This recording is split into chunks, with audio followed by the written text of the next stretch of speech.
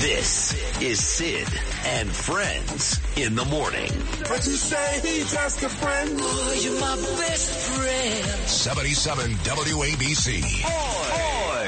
Texas Governor Greg Abbott is taking immigration matters into his own hands, or at least his state's hands. Monday, he signed a law known as SB 4, which gives Texas authorities the power to arrest and jail migrants who cross into the state illegally from Mexico. It also lets Texas judges issue deportation orders, although it's not clear how such orders would be enforced. The measure won't go into effect until March, and it's expected to face legal challenges. A key question in those challenges will be if the government is assuming authority that belongs to the federal government. On Capitol Hill, senators still have not reached an agreement on border policy, further delaying a spending package that would also send money to Israel and Ukraine. The Senate delayed its holiday recess so lawmakers could work on making the law. But those trying to get to yes say there's more work to do to get the 60 yay votes necessary to overcome an expected Republican filibuster. Majority Leader Chuck Schumer said this about the issue Monday. Everyone knows that something should be done to fix our broken immigration system. But we can't do so by compromising our values. And both sides must accept that they will have to make concessions, and it's going to take some more time to get it done. Top members of President Biden's national security team are overseas. The CIA director is in Poland meeting with Israel and Qatar in hopes of restarting the negotiations for releasing hostages held in Gaza. And there's news out of the Pentagon and a new U.S.-led international operation that will aim to protect commercial ships in the Red Sea. Defense Secretary Lloyd Austin landed in Israel for his second visit since Hamas's terror attack on October 7th and minced no words. This is Israel's operation, and I'm not here to dictate timelines or terms. America's support for Israel's security is unshakable. Urgently needed aid is beginning to trickle into Gaza again. Israel reopened its direct crossing at Kerem Shalom as desperate Palestinians ransacked a UN aid truck crossing in from Egypt into Rafah. Now the chaos of this conflict threatens to expand as oil giant BP and other shipping companies say they are pausing all transit through the Red Sea after recent attacks on ships by Iranian-backed Houthi rebels. And those diversions will have massive impacts on oil prices and supply chain costs. And in response, Defense Secretary Austin has just announced a new international coalition to help protect commercial ships sailing on the Red Sea. Massive pro-Palestinian demonstration took over New York City's major transit hubs. Protesters packed Grand Central Terminal, the Port Authority, and Penn Station before making their way down to the Village. Actor Alec Baldwin, though, somehow got caught up in the protest. You see police escorting him after he reportedly got into a shouting match with protesters who wanted to know his stance on the war. You can't answer the simple question. Do you condemn Israel? You what? Do you condemn Israel? No, I'm not answering your question. Go yourself then. Yeah, you gotta give me your answer then. You gave me your answer then. Mr. Mayor, we've come to the end of what was a very eventful 2023, right? So when you look at the totality of the year, if you had to describe it, and it's tough to do, in one word, what would that word be, and tell me why? New York. This is a place where every day you wake up, you could experience everything from a plane crashing into our trade center to a person who's celebrating a new business that's open. This is a very, very complicated city, and that's why it's the greatest city on the globe. Jury finds Jonathan Majors guilty of assaulting and harassing his ex-girlfriend, Grace Jabari. No comment from the actor as he left court today. Disney says they will no longer be working with Majors going forward. A Manhattan jury found Majors guilty of one misdemeanor assault charge and one harassment violation. He was also acquitted of other charges. This is all stemming from a dispute last March between the Creed and Marvel actor and his girlfriend, Grace Jabari, that began in the backseat of a car and then spilled into the street. Majors sat emotionless inside the courtroom as the verdict was read. He'll be sentenced on February 6th. He faces up to a year in prison. Today, the judge also issued a new order of protection, barring Majors from having any kind of contact with Jabari. My next guest, I know her pretty well. I should, I guess. I cut the umbilical cord when she came out of her mom. All the way back on April 7th of 2004 on a snowy morning at Mount Sinai Hospital in New York City. And then we took her home to Tenafly, New Jersey. And then you know the rest of the story. 19 years later, my daughter's done a lot of pretty amazing stuff. Very proud of her and love her. She wants to see her daddy do his thing because I am the best. It's my daughter, Ava. You said word? Yeah. That means you agree with that. Yes, I do agree. Really? I thought you would have said dad. Don't say that. Or you're extremely talented. And just because I don't agree on all of the content doesn't mean that I can't acknowledge true talent.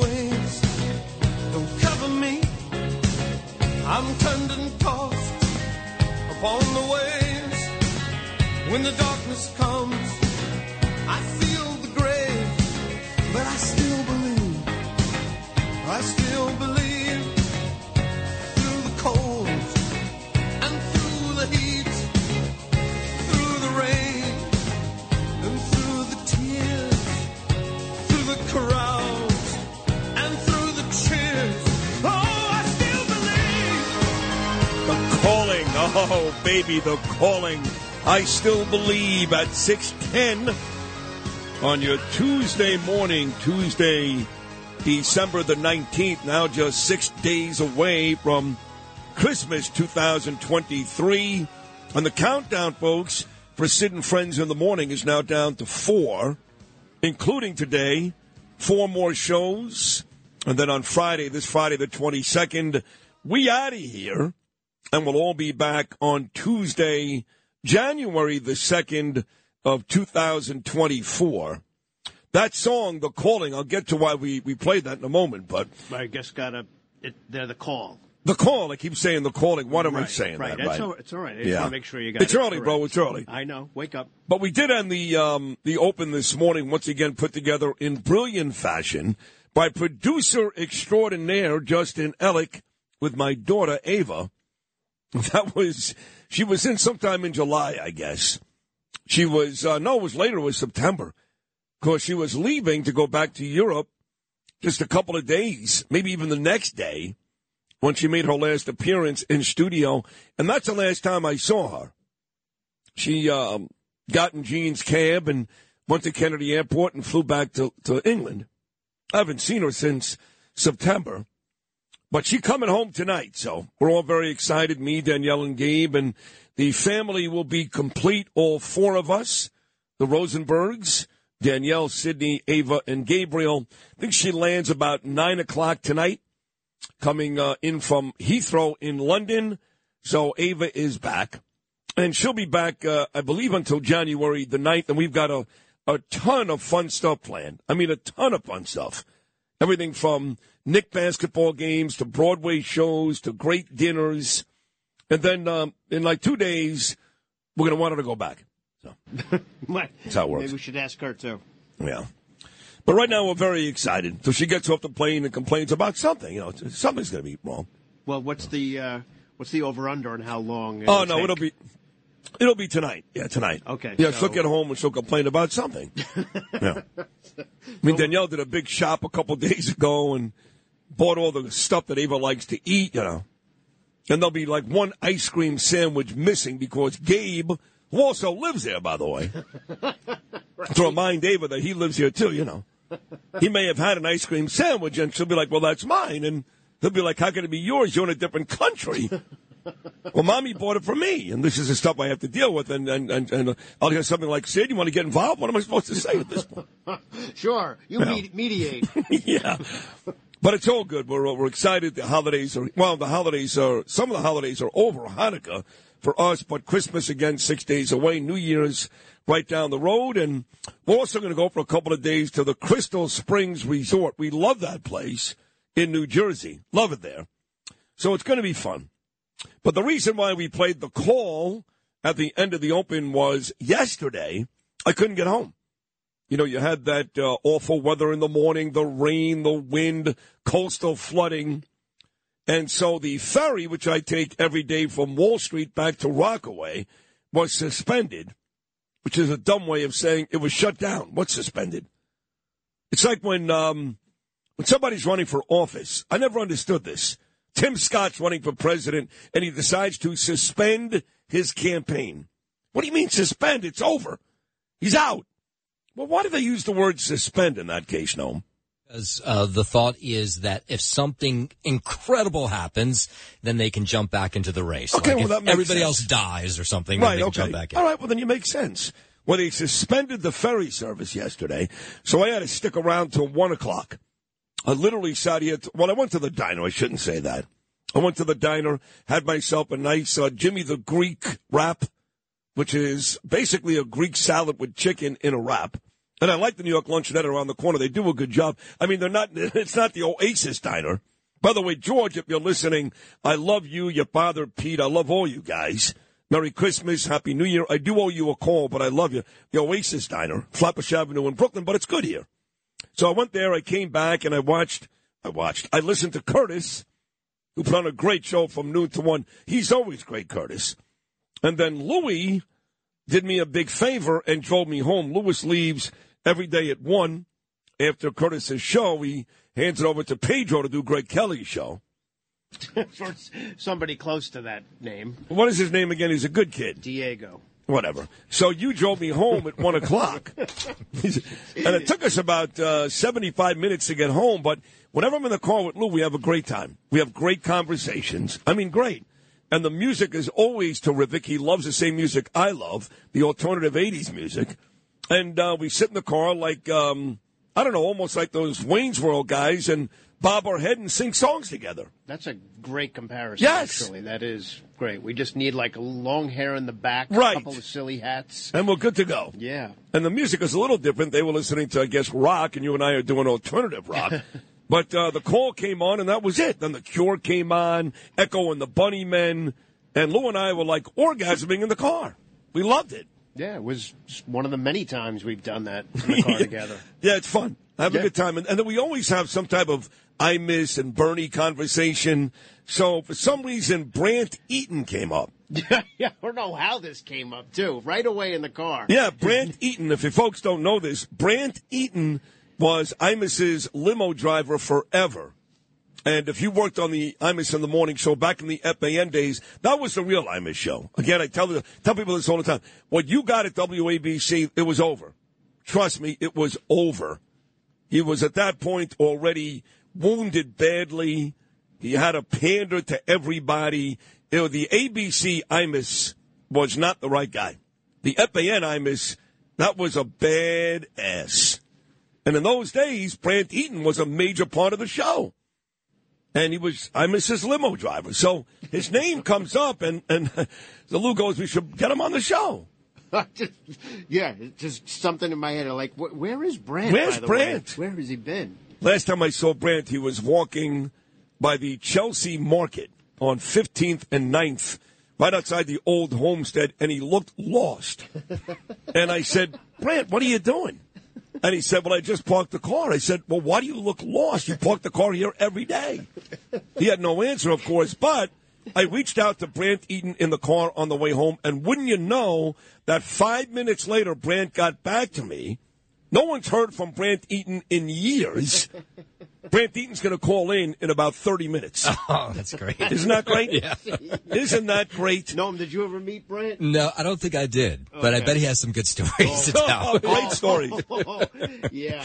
Well, hopefully he'll want to share them, especially when Freddie Mercury and Queen left all that cocaine in the car. Then what Brant did with that. But he drove some musicians from the airport. He knew James Taylor. He would. Oh yeah, he had great stories, and crazy stuff. Yeah, so Brant's going to join us, and then a lot of the music you're going to hear on today's program is a direct playlist of Lou and Sid's drive from New York City to Rockaway yesterday afternoon. So got back just in time to take a nap and go to the gym. It was great. So a lot of stories out there in the open we want to get to today. Obviously, Lloyd Austin in Israel, saying all the right things. You've got the Senate now. They waited to take vacation. Nancy Mace is going to join me at 7:45 this morning. They're trying to figure out how to get Israel money, the Ukraine money. But, of course, the big issue here is we need to get to the border secure. That is the most important of all. That's the only thing I agreed with Lindsey Graham when he was on Meet the Press on Sunday. I hated Lindsey Graham's appearance. Hated it. But he's right about the border. So is, of course, the Speaker, Johnson. We got to take care of our border first before we worry about even Israel, and certainly at the bottom of the list, Ukraine. I agree with all that. Do you know? I'm just curious. Yeah, you got to do what's right at home first and then deal with everybody around the world. Right. So Alec Baldwin almost got his ass kicked yesterday. That would have been nice. You know, at one point they asked Baldwin, it was an anti-Israel parade, not a pro-Israel parade. So they wanted Baldwin to condemn Israel, which he didn't do. So congratulations to Alec Baldwin. But given the opportunity to stand up for Israel, he didn't do that either. He said, quote, I want peace in Gaza. And usually when folks say, I want peace in Gaza, they're worried about the Palestinians. Where I come from, if you're worried about the Palestinians, you are not pro-Israel. You can't be both. So Alec Baldwin proved to be, like almost every other Hollywood idiot out there today, which is, I worry as much about the Palestinians as I do the Israelis. And Mayor Eric Adams, this was a moment none of us will ever forget. This is right there with Joe Biden. All the gaffes Joe Biden has made, including trying to talk to a person who was dead. I'm not kidding you. Introducing a dead person, looking for the dead person, gesturing towards a dead person. Joe Biden did all that. Well, what Eric Adams said yesterday was equally as embarrassing, and by the way, hurtful. Really stupid out of the mayor of New York City. All of that, plus a great, great guest list, which includes the aforementioned Brant Eaton, Curtis Sliwa, Nancy Mace, Lizzie Savetsky back for a second time live in studio, Rudy Giuliani, Cully Stimson, and David Bonson, all coming up. It's a monster Tuesday show on Sid and Friends in the morning, exclusively right here on Talk Radio 77 WABC. Folks, stay with me. Got you till Brian Kilmeade comes your way at 10.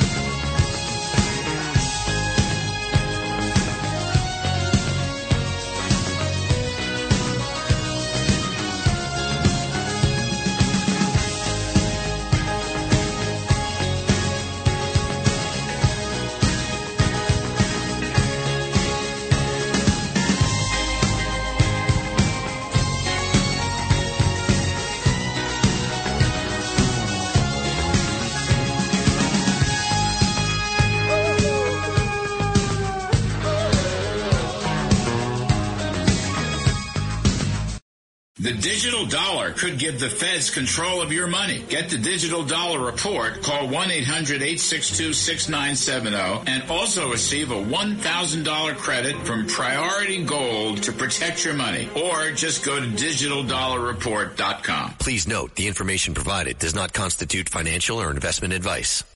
This is Sid and Friends in the Morning. 77 WABC.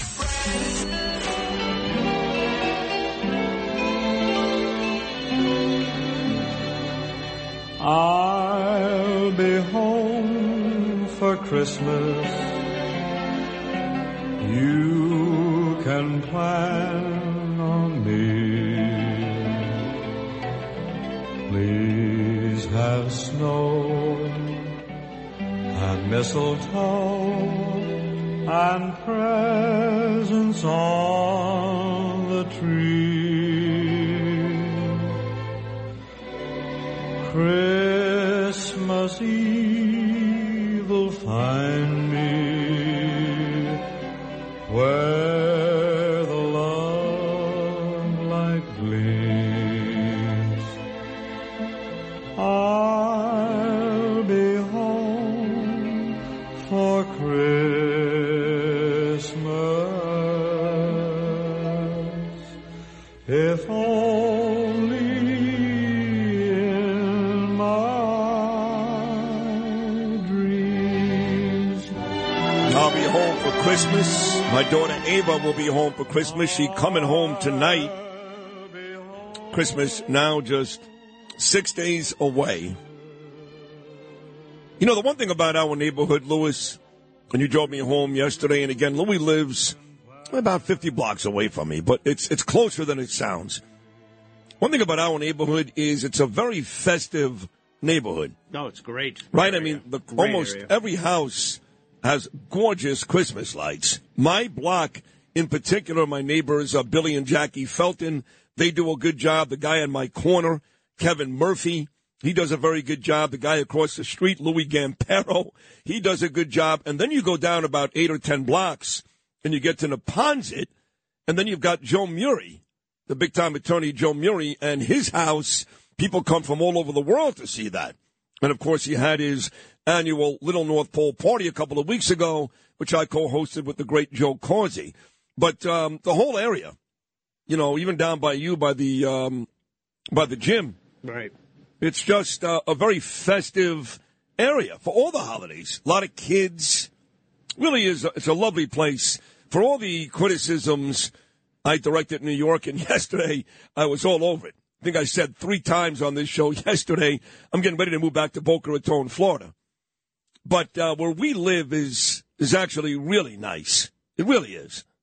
And you got the water, and down by the water, yes, it's decorated. There's a couple of gazebos down there. And it gorgeous. Looks cool. Yeah. So listen, it's a great area. The truth is, there's no place like New York this time of year. Like the mayor said yesterday so eloquently, where else can you watch a plane hit a building? What? Yeah. No, I swear to God.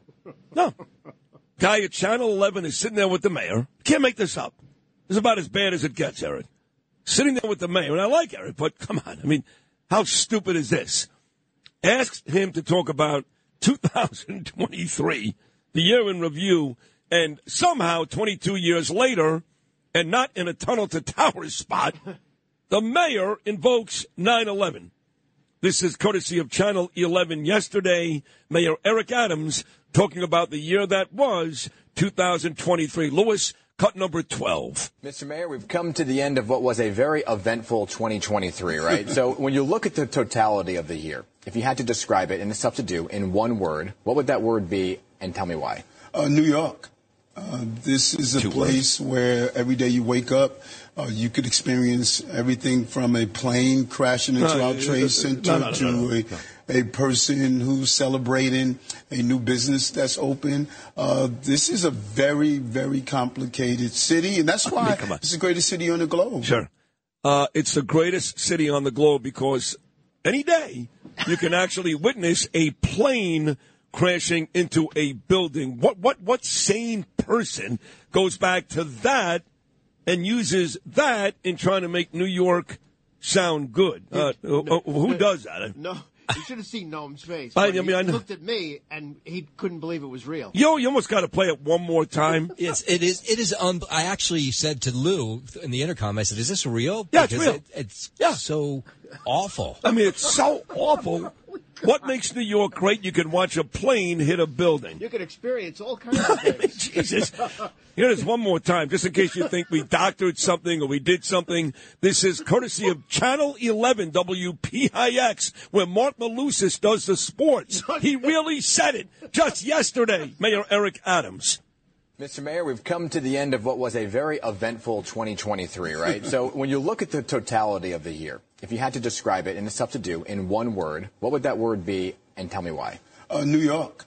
This is a place where every day you wake up, you could experience everything from a plane crashing into our trade center to a person who's celebrating a new business that's opening. This is a very, very complicated city, and that's why it's the greatest city on the globe. You know, you can also, I mean, you can't even make it up. I wonder if God told him to say that. I mean, Curtis Sliwa looks better and better by the minute. New York is also a place, if you're a famous actor like Alec Baldwin, and you're trying to get to, I don't know, maybe Grand Central Terminal. I don't even know where Alec Baldwin was going, but all of a sudden you end up in an anti-Israel, pro-Palestinian march, and these people are all over you, even physically, to try to get an answer from you on where you stand on the war. The only thing I didn't love about this piece is that nobody really kicked Alec Baldwin's ass because I can't stand him.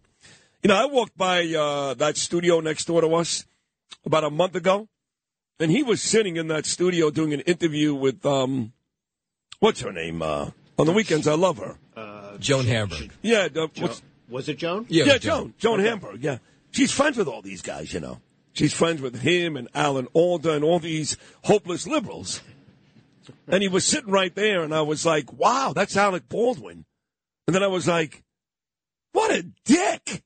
Anyway, here it is, Baldwin walking through New York yesterday, and this angry mob going at him. This is cut number 11. Yo, you piece of shit. That's crazy. Your wife and kids, you said hi. You. We're at 29th Street. What a clown. You're stupid. Yeah, go yourself, because you're helping the cause, right? You're helping the cause, right? Yo, Keith, shut your mouth, tough guy. Shut your mouth. You have no shame. All your money, your waste of a career, go them. You can't answer the simple question. Do you condemn Israel? You what? Do you condemn Israel? Go yourself then. Yeah, you got to give me your answer then. You gave me your answer then.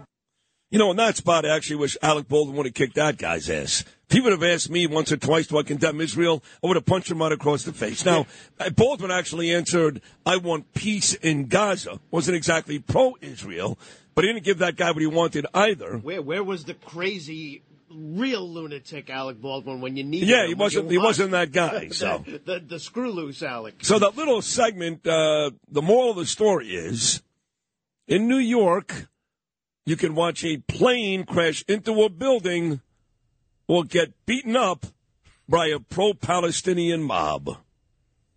You got it all. Yeah. New York, New York. We should start the next New York campaign. Fund for tourism. I should do that, yes. The Chamber of Commerce. Frank Sinatra, if he was still alive, would have to change the words to the song. You can make it here, you can make it anywhere. Give me a break. I mean, between Mayor Adams and Alec Baldwin, who the hell wants to be here? God. All right, Brant Eaton's coming up next. We got a great guest list. This is Sid on Sports. Sponsored by Peerless Boilers on 77 WABC. Justin Ellick here with your bottom of the hour sports update, sponsored by Pete Morgan and Peerless Boilers. Go to peerlessboilers.com, paviliontankless.com to find a dealer near you. They're the world's best built Boilers. Week 15 action in the NFL rounded out last night with the Philadelphia Eagles in Seattle to meet the Seahawks on Monday Night Football. Drew Lock filling in for the injured Geno Smith threw a 29-yard touchdown pass with 28 seconds left to cap a 92-yard drive, and the Seahawks stunned the Eagles 20-17, ending a 4-game skid and getting back into that NFC playoff contention. The Eagles have already clinched. Moving to basketball in the hardwood in Los Angeles, where Jalen Brunson scored 11 of his 29 points in the fourth quarter, and the New York Knicks overcame LeBron James' 109th career triple-double for a 114-109 victory over the Lakers. Julius Randle had 27 and 14, and Emmanuel quickly scored 20 points, while the Knicks hung tough in the final minutes and fended off a rally led by James to earn their second road win over the Lakers. How good are the Knicks? The Knicks are pretty good, right? Yeah. I mean, I wouldn't call them a great Eastern Conference team, but they're a well-rounded basketball there are club. two teams, Boston and Milwaukee, that are clearly the cream of the crop. Now, Philly, they may be there too. I don't know. Yeah, I mean, Philly has the pieces to be there for sure. Right. So the Knicks got to be fourth. I haven't checked the standings lately. I don't know, but they got to be fourth. Magic and then Knicks. Orlando is better than the Knicks. Celtics 1, Bucks 2, Sixers 3, Magic 4, Knicks 5. Knicks 5, okay. Big week coming up. Me and Gabe are going to watch the Nets and the Knicks at Barclay tomorrow. And then me and Gabe are going to see the Knicks host the Bucks at Madison Square Garden Monday on Christmas Day. Yeah, I think they're just missing that one, piece. Oh, the Knicks? They're missing one piece. But do I want to trade all these guys to get them? No. Whether it's, who's the kid in Cleveland who almost signed with us years ago? Mitchell. Donovan Mitchell? Yeah. Or Joel Embiid or one of these guys. Do you want to trade Barrett and Randall and everybody else? I don't know. No, I don't think so. I mean, the fourth or the fifth seed and a first or second round playoff exit is not what sports is all about. That's why fans are stupid. Right. You need to win a championship. Yeah, and I think you just need a little bit more. That's all. I know, but can we get a little bit more without trading away some of these other parts? I don't think so until the offseason. Where the hell is Corey Zelnick when I need him? Corey! Come on, baby. Can we make this happen? I mean, Gabe's all excited about the Knicks. Yeah. Brunson had 50 a couple days ago. 50! And he was perfect from the arc. Yeah, I think from the three. I think only Michael Jordan has done that recently. So. Yeah. Anyway. A literal perfect game out of Jalen Brunson today. And I got the Ranger game on Saturday night, too, with Gabe, thanks to Joe Tacopino, Rangers Sabres. You're touching all your bases. Oh, I'm all about New York sports in the winter at Madison Square Garden. Hell yeah, baby. Come on, baby. Come on, baby. All right, out in Utah, the And Nets. by the way, the Eagles were not stunned last night. The Eagles haven't played good football in 6 weeks. The Eagles suck. Oh, they suck. But No, they suck. They should have won, but that wasn't stunning that they lost. I hate the Eagles. Yeah. No, you don't. You're an Eagle fan. No. You root for a team that is okay with anti-Semites. I don't like when you do that. Your Jew owner hates the Jews. I don't like this. Your Jew owner hates the Jews. Yeah. He's okay with BLM. He's okay with all that nonsense, pandering to his black players. Yeah. But God forbid you bring an Israeli flag to Philadelphia, folks. Get out. Your Jewish owner hates the Jews. Do you think that's why they can't win a football game? Yes. Yeah. Curtis says it all the time. He's right. Yeah. You cursed Hashem. Yeah. You can't curse Hashem and beat the Seahawks. Are you nuts? Curtis didn't even say good morning to me this morning. He just did. Well, he's very excited the Eagles lost. He did the Eagles flying thing. He had a great listen between the Eagles losing and Eric Adams. Oh my God. His statement about 9/11. Yeah, This is Christmas for him. This already. is Christmas. Yeah. His stocking's full already. He actually cleaned them. The Nets, they rounded out basketball. The Nets, they lose in Utah to the Jazz, 125-108 out in hockey. No local action from yesterday, but all three teams back in action tonight, 7 p.m. You got the Rangers facing off against the Maple Leafs in Toronto, while the Devils welcome in the Philadelphia Flyers, and at 7:30, the Islanders will get going at home against the visiting Edmonton Oilers. That's sports, sponsored by Pete Morgan and Peerless Boilers. Go to peerlessboilers.com, PavilionTankless.com to find a dealer near you. They're the world's best built boilers, and I'm Justin Ellick on 77 WABC. If you had an accident, trust Gabu Law, personal injury and medical malpractice attorneys with decades of experience who will provide the attention you deserve and deliver the best possible results in the shortest amount of time. Gabu Law has recovered millions for their clients, and they will be able to help you. But don't take our word for it. Read their 5-star reviews from former clients on Google, Avo, and Facebook. Call Gabu Law today, 800-560-0214 for a free consultation. consultation or email them at info@gabolaw.com. That's GABO law.com. Gabo Law, where winning is no accident. This is Sid and Friends in the Morning. 77 WABC.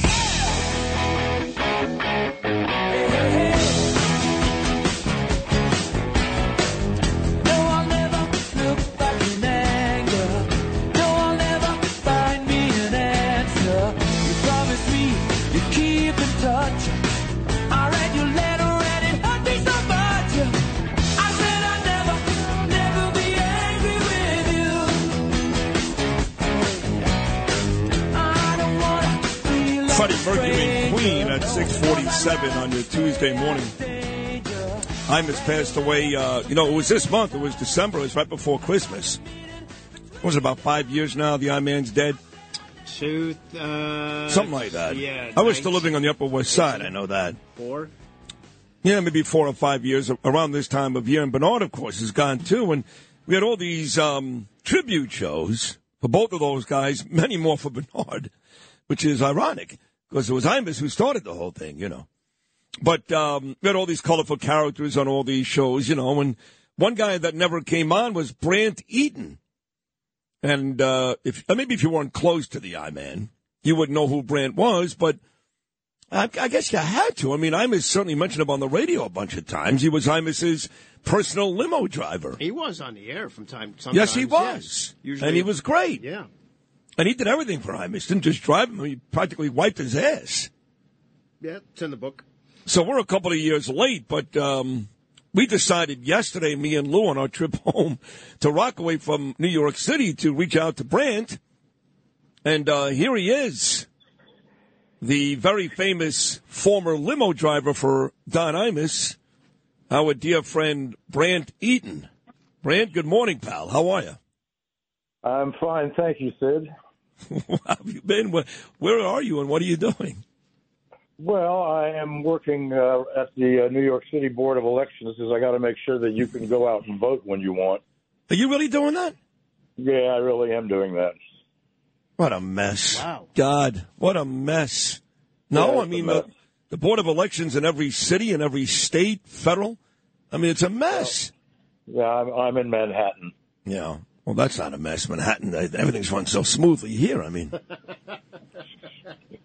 I can't imagine, Brant, that somebody can walk in, for example, and give you money and do whatever they want. That you wouldn't do something like that. I mean, Well, I don't know. All I can say is I have my WABC T-shirt on. Yeah. My Anvil WABC T-shirt, and I'm wanting to promote your show, for crying out loud. Well, that's very nice of you. I would imagine that when Imus died, you got no money, but you got the T-shirt, right? Well, I got the T-shirt.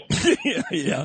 So, where were you when Imus passed away a couple years ago? Were you still working with him at that point? Or that was over, I guess. He was in Texas. No, he was down in Brenham, Texas at that time, and I was up here and searching for a new job, and so I found one, and so I've been working there for a few years now.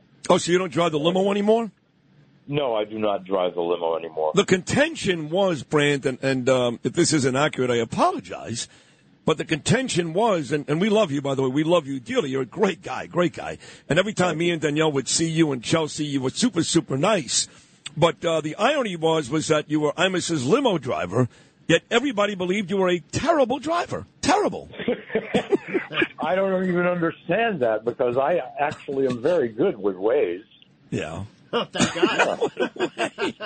So what happened to the car? You used to park it by Chelsea Market on 15th and 9th. Where is it now? Well, actually, Hurricane Sandy actually took it away. Really? Yeah. It destroyed the car? Yep, that's right. Well, that can't be, because didn't you drive Imus after Hurricane Sandy or no? I did, except he let me use his Escalade, so I was driving him around in his Escalade. Very nice. Nice. Well, Brant, the reason why Lou decided to play Queen when you came in was there's a lot of urban legends around your days as Imus's driver and a part of the show and a beloved figure. one of the stories has Freddie Mercury landing at Kennedy Airport, you picking him up in the band Queen. That's right. You dropped Freddie off at a hotel in New York City, and then you received a phone call not long after from Freddie that he had left something under the back seat of your car. but of course, you knew that already because you decided to try the Coke before you even dropped it off, didn't you?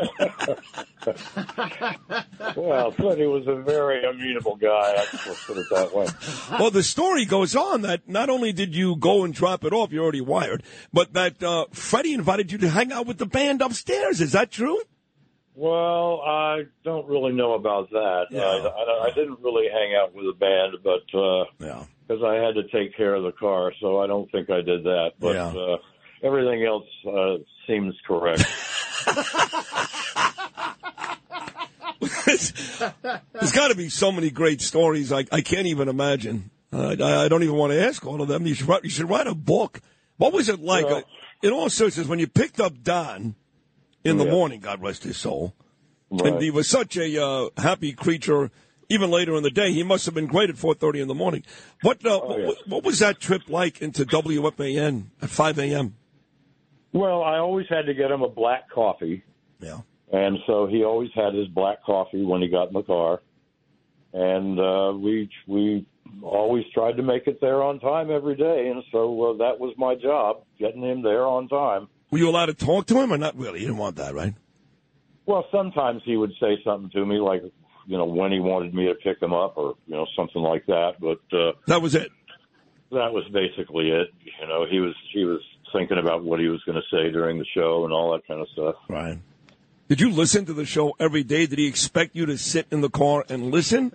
I pretty much listened every day. Yeah. Did you like it, or you just did it because he was your boss and you had to? No, I liked it. I thought he had a very entertaining show, so I thought listening would be a good thing for me to do. It was overrated, the show, just so you know. Highly overrated. So, Brent, your thoughts? Well, he's loyal. I love that about Brant Eaton, man. He is loyal as they come. So you're working for the Board of Elections. You still live in New York City. How old are you now? I'm just curious.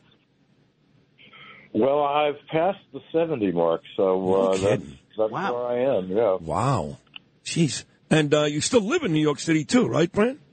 I actually live out in College Point, Queens right now. Oh, nice. Okay. So what do you do for fun when you're not working at the Board of Elections? I have a car and I run around, so I do various things. Sure. Like what? So, starting to sound like one of those guys in Massapequa. They did various things, too. They ended up in some field just outside.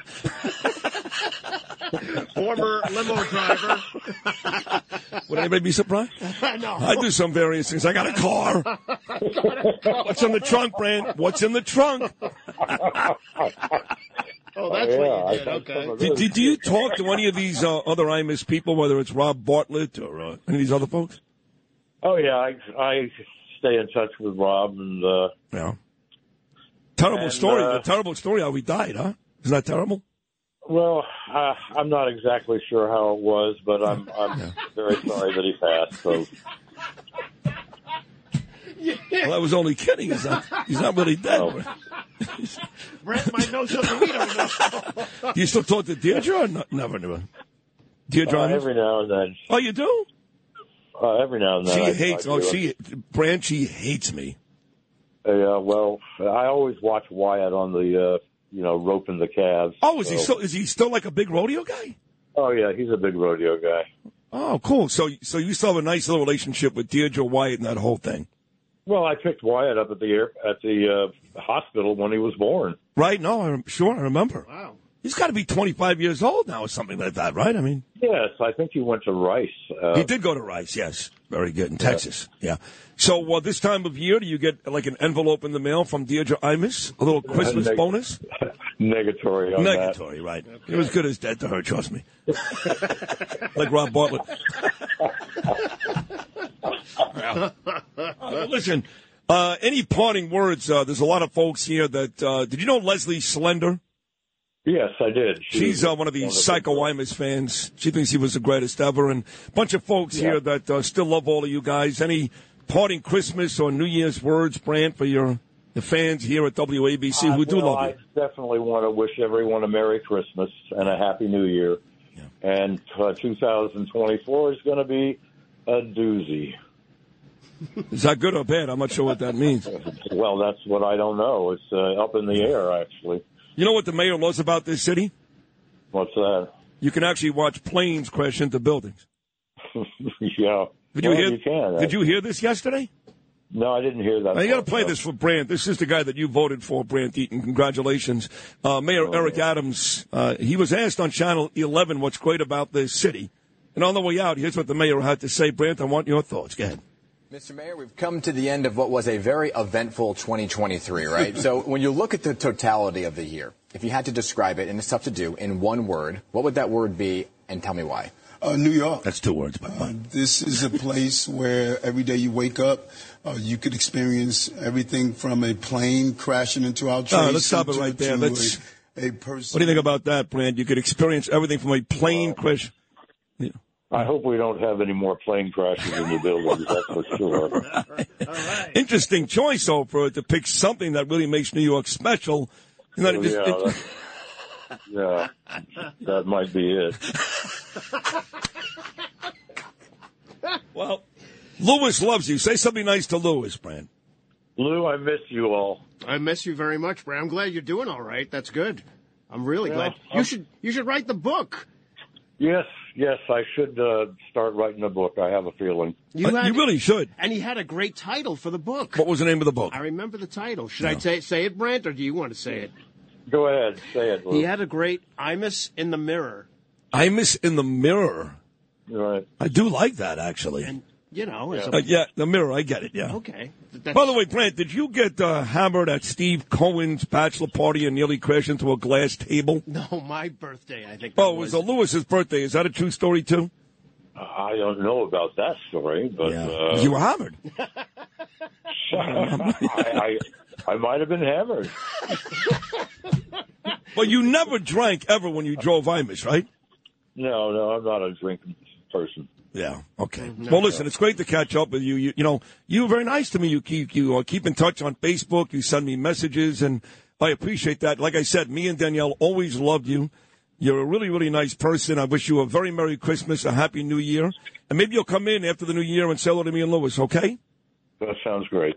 Brant, God bless you. Love you, Brant.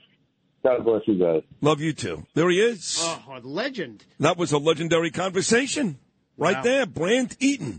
Watch the Imus fanatics online on the Facebook. Right. Watch how crazy they get today. He's very upset Did about you guys Rob. hear Brant? Did you hear him? He's very upset about Rob.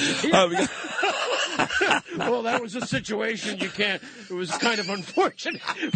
Brant, we weren't serious. Yeah, no, only kidding around, Oh, my Brant. God. He's fine. Yeah. All right, he's not fine, but he's alive. Hey, Rob. All right, we're going to Happy holidays, Rob.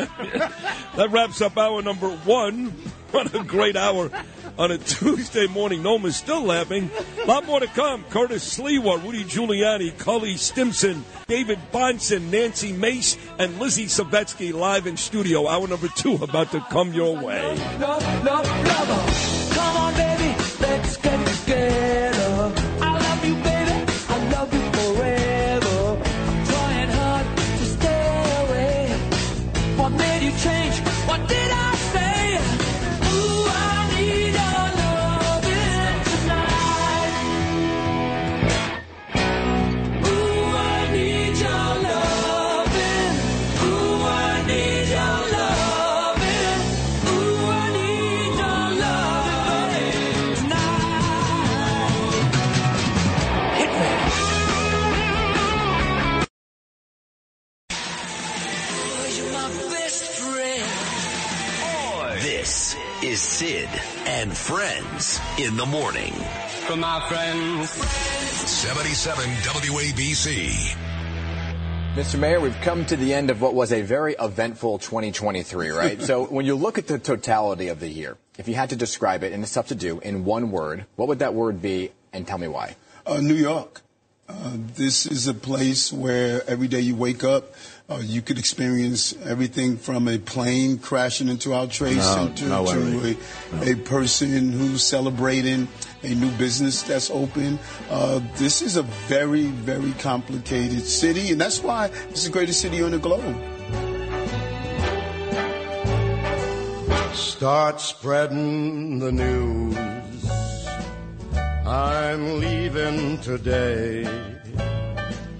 I want to be a part of it. New York, New York. These vagabond shoes are longing to stray right through the very heart of it. New York, New York. I want to wake up in a city that doesn't sleep and find I'm king of the hill, top of the heap. These little town blues. Frank Sinatra, New York, New York, as we start hour number 2, winding down 2023 on Sid and Friends in the Morning at 7:12 on your Tuesday morning. That was courtesy of Pix 11. Channel 11 WPIX in New York. The mayor yesterday telling New Yorkers what a great city this is because you can actually see a plane hit a building. Not the Rockefeller Christmas tree, not the Macy's Thanksgiving Day parade, not the ball drop in Times Square. No, you can see a plane hit a building and 3,000 people die. And I heard that, and after I laughed. I did laugh. It's really disturbing, actually. It's grotesque. It's horrible. But I laughed at first because I couldn't believe, and I like Eric. I'm on record saying it again. He's not a good mayor. He has been a colossal disappointment as the mayor. Colossal. But I like him. But that was about as stupid a comment as any politician has ever made. I'll include Joe Biden in that. That was worse than anything Joe Biden may have ever said. And I'm saying to myself, my guy Curtis Sliwa never looked better. The Rip and Read is noon to 1 every weekday, gets great ratings, hosts overnights all weekend long, and does a tremendous job. He's on this show 5 days a week because I think he's great. The icon, the legend, Mr. Guardian Angel, and yes, he is running for mayor once again in 2025, Curtis Sliwa. So you hear that, and you're saying what, Curtis? Santa Claus brought my presents early. I'm not getting coal and wood in my stocking stuffer.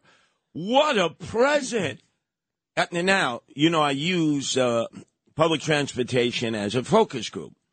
So last night I had to go out to Staten Island, and unlike you, take the speed ferry out to Rockaway. I didn't have the ferry yesterday, my friend. It was shut down because of the weather. Oh, I know. I had to take the WABC radio van home with Lewis, which turned out to be a heck of a lot of fun, but I couldn't even use public transportation yesterday. Well, I took the old ferry out to Staten Island. Yeah. And as I'm walking up and down on the deck, people are coming up, and naturally everybody has this video now from Channel 11. And even the brothers from Stapleton and Park Hill were saying, yo, Sliwa, how stupid is this? I mean, what's going wrong with this guy? I say, hey, now you got to suffer. Yeah. You didn't vote for me, now you got to suffer. Then I was on Staten Island Rapid Transit to Eltingville. You know, that's the subway system out there. And again, I'm walking through the cars, and people were like, Curtis, can you believe this? What a great focus group. Then I go to Patricia's for the re-election start-off for Michael Tannousis, who's the assemblyman, the chairman of the GOP. Our very dear friend was there, Joe Borelli, the councilman. It was a great gathering. And I walk in and people say, hey, is Sid coming? Is Sid here? Is that right? Yeah. I see Joe Borelli a lot of places lately. I saw Borelli at the Teddy Atlas Foundation dinner on Staten Island, so did Danielle. And then Danielle and I saw him again last week at Paul DiGiacomo's DEA Christmas party. I love Joe Borelli.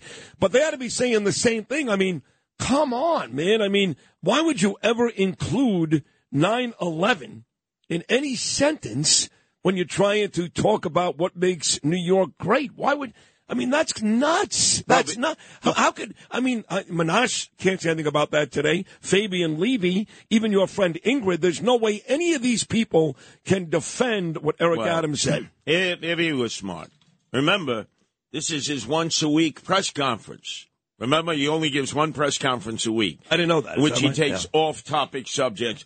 So be on alert, Noam Laden. I know you're suffering the effects of that second lobotomy at Greystone. But be monitoring it at 11:30 because it's today. Yes, he's going to have to address that. He's going to have to say he's sorry. Yeah, what he should say. I'm going to write the speech for him. Yes, Eric, please. Eric, put the damn show on. He listens anyway every day. I know he does. But if not, Fabian, Ingrid, tell him to put it on. What he meant to say was, the beauty about New York is the spirit of the people that live here.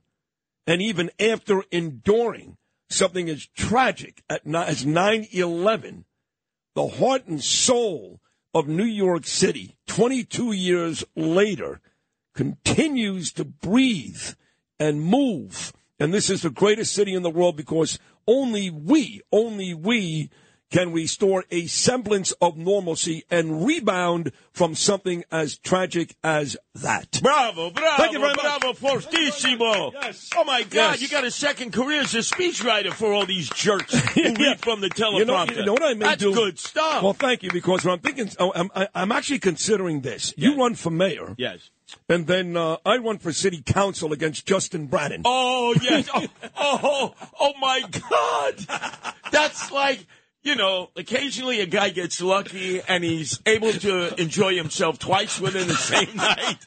God! That ain't you and I can tell you that. Sid, those days are over. But, oh, my God. How great that would be. That's a daily double. Curtis Mayer. Sid replaces Justin Brannan, God. city council. But you wonder, when Adams makes a comment like that, he's not thinking straight. No. You know, I'm going to tell you something, too. Look, he's distracted. He's He is distracted. so distracted. Even when he made the speech last week at the DEA Christmas party, it was good. It was fine. It was a good speech. But at the very end, he used the F word. And I looked at Danielle and I said, let me ask you something. If I use that word during or after a speech, you're going to bite my head off. Yeah. And she said, yeah, I don't like it. And it's like, there's a bunch of cops there. I get it. A lot of testosterone. There are female cops here, too. But why would you go to that? Why? No. Like, what's going on with him? No, he's not only distracted, but he senses that the end might be near. So when that is dominating your thought process, morning, noon, and night, when he's altered, he doesn't even go out at night anymore. No more nightlife because he's worried that any second the FBI may swoop around the corner and his police intel will leave him out there all vulnerable. Can you imagine? His police intel allowed the FBI to move in on him, strip him of his cell phones, and do it in the car. The police, the city-issued SUV, out of sight, out of mind. How humiliating. So he's looking all around him, and he's wondering, who are my friends, who are my foes? But I got to tell you, he never throws himself on the sword. Never does. Never apologizes. Big mistake.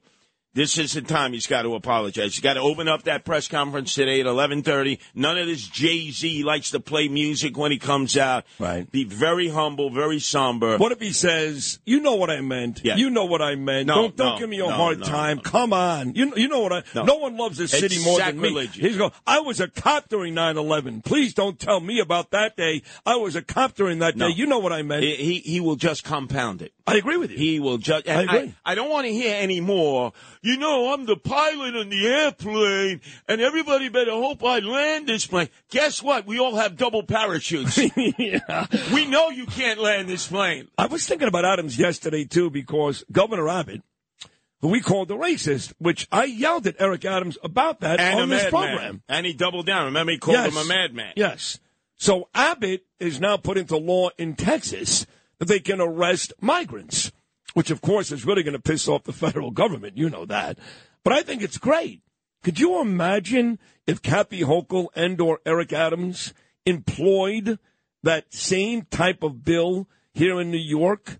How less dramatic this issue would be? Well, let me tell you what the rule is. I'm going to be out at Floyd Bennett Field later today about 4 o'clock, 4:30. So if you're listening out there in the Irish Riviera across the Gil Hodges Bridge, or you're in Marine Park, which I'm going to be going through because the illegal aliens are now begging. They're going door to door. They're begging outside of Walgreens. They're going in and out of your favorite place when you were a kid, Kings Plaza. Begging. Well, they're actually doing even more than that. They're actually going into the neighborhood where my sister used to live in Marine Park. Yes. Around the basketball courts, on Stewart Street, on Foster, knocking on front doors, asking for money. Yeah, you see it on the ring bells, the video. Hey, amigo, food, free food. Hey, eat the bagel and the schmear, you schmuck. Can you imagine that? They're saying, oh, well, we can't eat your food. Guess what? We have Americans foraging through garbage cans who are homeless, some of them veterans. And I'm supposed to feel for you because you can't eat a bagel and a schmear? Well, then starve to death or go back to your country. Well, they've been doing that since they arrived here. I remember going back over the summer when Adams put them up in 4-star hotels. Yes. And they were having sex in the room, leaving liquor all over the staircases, and smoking weed everywhere. And starting fights. And they were saying they were frustrated. And they were unhappy. The cops are not permitted to arrest them. So today when I go to Floyd Bennett Field, there'll probably be 2 uniformed cops. And they'll tell you 2 things, Curtis, what a waste of time. We're not permitted to go into the migrant center under any circumstance. We cannot go in there, those 410s, and we cannot arrest any of them. They are untouchables. And so what the hell are we doing here? So somebody needs to be able to answer to that. I hope the reporters, when they get an opportunity to cross-examine Eric Adams, because he only permits it once a week. Yeah. So how come you have cops signing uniform? You don't let them go into the facility to check on things, and you won't allow them to make arrests. What's the point of having the cops? There is no point. So imagine, here's Abbott saying, you come across that line, the federal government may ignore you, but guess what? Once you get past them, we're going to pinch you. We're going to keep you in the local jails. That'll at least slow it down, because the federal government is doing nothing. And remember what Eric Adams said, now that he's huffing and puffing, it's a national issue.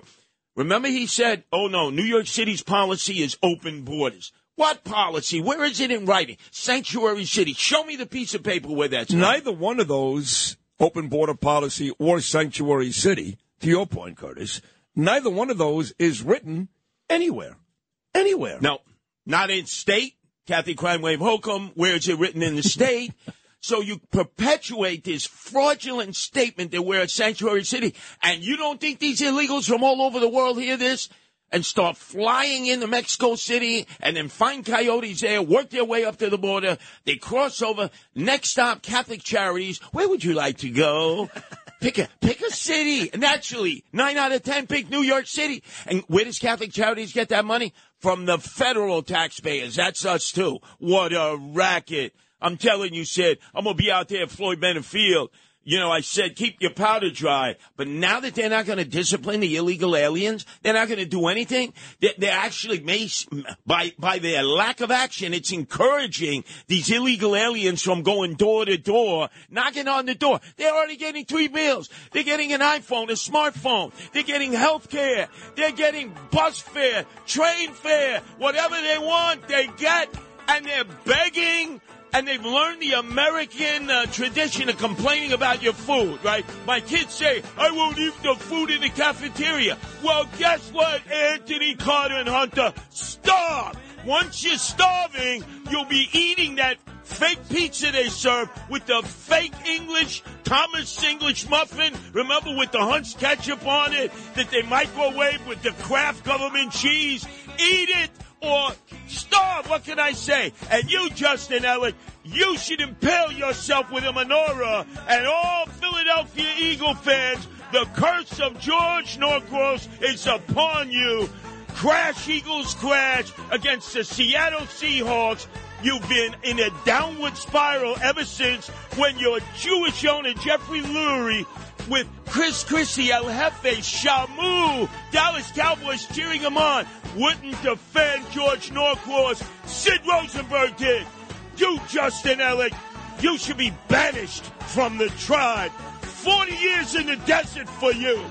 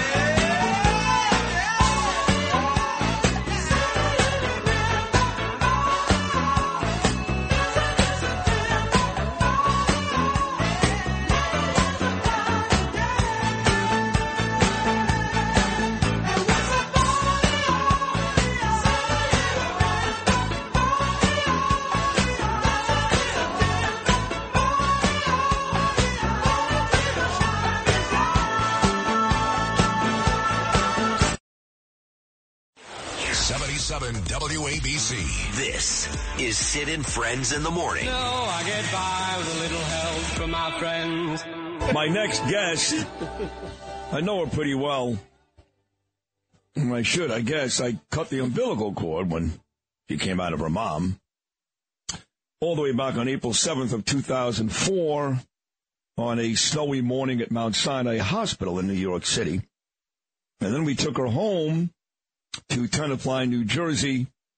And then you know the rest of the story. 19 years later, my daughter's done a lot of pretty amazing stuff. Very proud of her and love her. She wants to see her daddy do his thing because I am the best. It's my daughter, Ava. You said word. Yeah. That means you agree with that. Yes, I do agree. Really? I thought you would have said dad. Don't say that. Or you're extremely talented. And just because I don't agree on all of the content doesn't mean that I can't acknowledge true talent.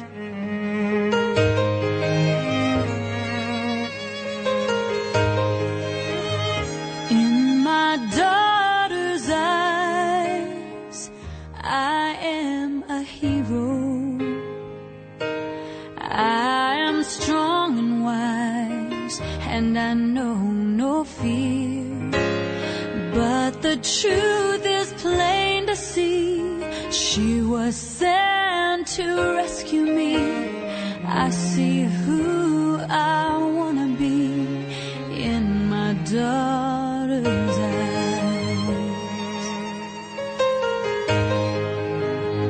In my daughter's eyes, everyone is equal. Darkness turns to light, and the world is at peace. This miracle God gave to me gives me strength when I'm weak. I find reason to believe in my daughter's eyes. And when she wraps her hand around my finger, heart puts a smile in my heart. Everything becomes a little clearer. I realize what life is all about. It's hanging on when your heart has had enough. It's giving more when you feel like giving up. I've seen the light. It's in my daughter's eyes. Ava Caroline Rosenberg on our way home tonight. And the Rosenbergs will be a full house. I love that. Danielle, Sydney, Ava, and Gabriel will all be together tonight. Ava's set to land about 9 o'clock. And we get our daughter back for about 3 weeks. And I miss her. So I'm excited. Excuse me. I'm excited about that. So is Danielle. All right. The place this time of year that people love to go to is Iceland. Did you know that? No, I did not know Yes, because of the Northern Lights. Iceland is a very popular tourist attraction this time of year, as is Dublin. Well, it turns out they've been talking about this volcano in Iceland erupting for months. Do you know that the last couple of weeks they've had earthquakes in Iceland? And those earthquakes were the pregame show for the volcano erupting. Well, it just did, and I'm watching live video on Fox News of that volcano erupting in Iceland. Now, there is no life threat to the folks that live there. That's the capital of Iceland. There is no life threat. That's the good news, and it is some of the most beautiful, spectacular video you'll ever see. The volcano has erupted in Iceland. Talking about that, we got a bunch of guests about to erupt here on Sid and Friends in the morning. Thank you very much. Wow. Nancy Mace, Cully Stimson, David Bonson, Rudy Giuliani, and coming up live in studio in about a half hour, our dear friend Lizzie Savetsky. So a great show still to come. And again, Ava coming home tonight. The Rosenberg house is full. This is Sid and Friends in the morning. 77 WABC. Bells will be ringing. This sad, sad news. Oh, what a Christmas to have the blues. My baby's gone. I have no friends to wish me greeting once again. Yes, Merry Christmas, folks. Christmas 2023, now just 6 days away, less than a week, which means 2024 is right around the corner. That was quick. Now, a lot of great guests still stopping by this program later on today, but I did want to get to somebody in Congress because, you know, these senators want to, you know, take off for Christmas and New Year's. And seems like they can't. They're trying to come to some type of, I guess, bipartisan agreement on the border and Israel and Ukraine. And I got to listen to that ass munch Chuck Schumer speak, and I just wanted to stab myself in the eyes. I mean, I really can't stand Chuck Schumer. Can't stand him. So I go to one of my friends in Congress out of the great state of South Carolina, which is starting to annoy me lately, I got to say. Between Lindsey Graham's horrible performance on Meet the Press Sunday and Nikki Haley. I know yesterday she did a better job of staying away from Trump, but her onslaught with Trump, all these South Carolina people are starting to annoy me. Outside of Nancy Mace, my friend and Congresswoman joining me right now. Nancy, Merry Christmas. How are you? Merry Christmas. Happy New Year. I hope I'm your favorite South Carolinian, Sid. Oh, you are. Maybe on the top of the list. No, you are at the very top of the list. Part of that is because Scott, Haley, and Graham never come on, and you do. But the other part is that I just like the way you think. And, you know, Graham on Meet the Press on Sunday calling for a two-state solution. I don't know how you feel. Maybe you agree. But I can tell you, as a Jew here in New York, a Brooklyn Jew, and a very, very pro-Israel guy, we tried a two-state solution for like 6 decades. And all we got ourselves into were bad wars. That's it. Right. And even they've tried ceasefires, right? And Hamas will not abide by the ceasefires either. And so, you know, it's not up to us. It should be up to Israel and her people to decide what they want to do in terms of a solution, if there is a solution. And I'm not sure that there is, because these Hamas people, they're not human. They're animals, right? What they have done to Israel and the Jews over there, and their massacre and their wish and dream for genocide is an abomination. And I just can't believe what I'm seeing unfolding on college campuses with our college presidents, our college students, with people across the country and our country calling for Jewish genocide. Like, I am beside myself. Where do these people come from? I don't understand. I don't understand it at all. No, it's scary. In fact, there was an article in the New York Post, which I brought up to Bill O'Reilly yesterday on Sunday, which stated, and I'm not sure if it was accurate or not, you got to be careful with these stupid polls, but it did state the overwhelming majority of 18 to 24-year-old kids in this country would like to see Israel annihilated. So anyway, Lindsey Graham's out of his mind, and They've Biden. been brainwashed. Yeah, of course. They're being brainwashed. That's right. So I want to get to Governor Abbott for a second, because Texas passing a bill that if you cross the border illegally, you're going to be arrested. Wow, that's a novel idea, and yet imagine that. Yeah, and yet you break the law, you right. get arrested. And yet you know that the federal government is going to go nuts on Governor Abbott. You know that people like my mayor are going to call him a racist when all he's doing, Nancy Mace, is abiding by the law. That's it. And have you seen the videos from Eagle Pass, Texas? Have you seen? That is a tiny town with 29,000 residents. And there are thousands of illegal immigrants at the border right now in Eagle Pass, just salivating to get over because Biden has an open border policy. Biden will not follow the laws. I mean, you know, we can impeach, you know, our own Republican representatives in the House, but we can't impeach, you know, our own Secretary of Homeland Security, the guy who's over the border. We can't impeach anybody, right? I am beside myself at what Republicans are allowing to happen. But thank God for Governor Abbott.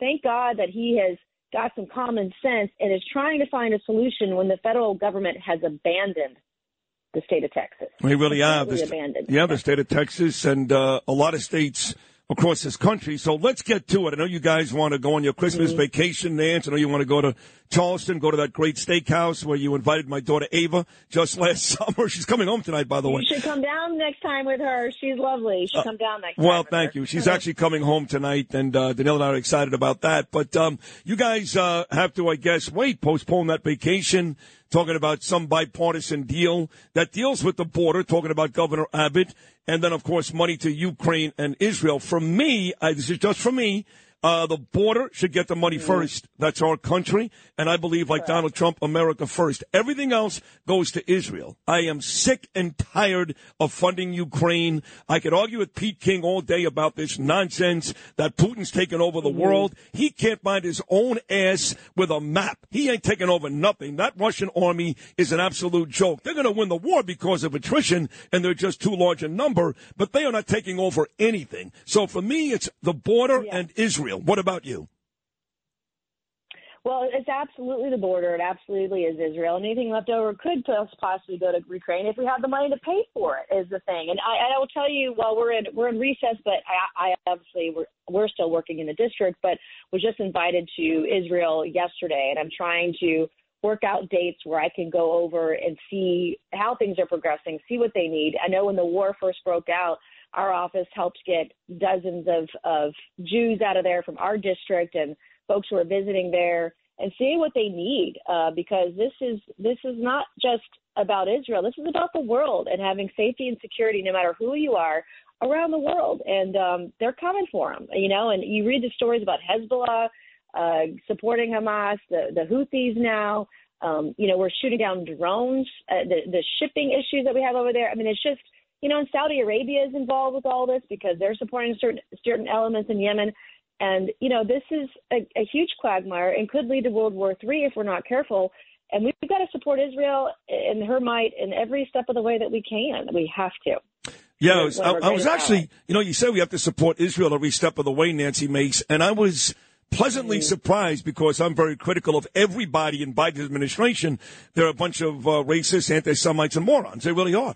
But I was pleasantly surprised by Lloyd Austin, who said yesterday, look, this is their war. I don't want to get in the way. They got to do what they got to do, because all we've heard from Biden and Blinken and Sullivan and all these geniuses is, hey, you got to slow it down. You got to change it up. You're killing women and children in the streets, innocent Palestinians. I am so sick of this administration acting as if, when we know, dating back to his age with Obama, that Biden doesn't care about the Jews. He cares about the Iranians. He cares about where his money is coming from. That has become increasingly obvious the last couple of weeks to you, too, yes?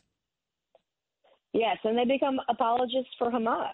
Right, slowing it down only helps Hamas and only hurts the Jews and only hurts Israel, which is, the left is so crazy right now. I mean, you can't even define what a woman is, and you can't speak out against Jewish genocide. Like I can't. This is the world that we now currently live in, and they all they want to say is Trump. Shut up about Trump. Let's talk about the real world and what's going on over here and how crazy you guys are. We have got to get Republican leadership in every way, shape, or form next year.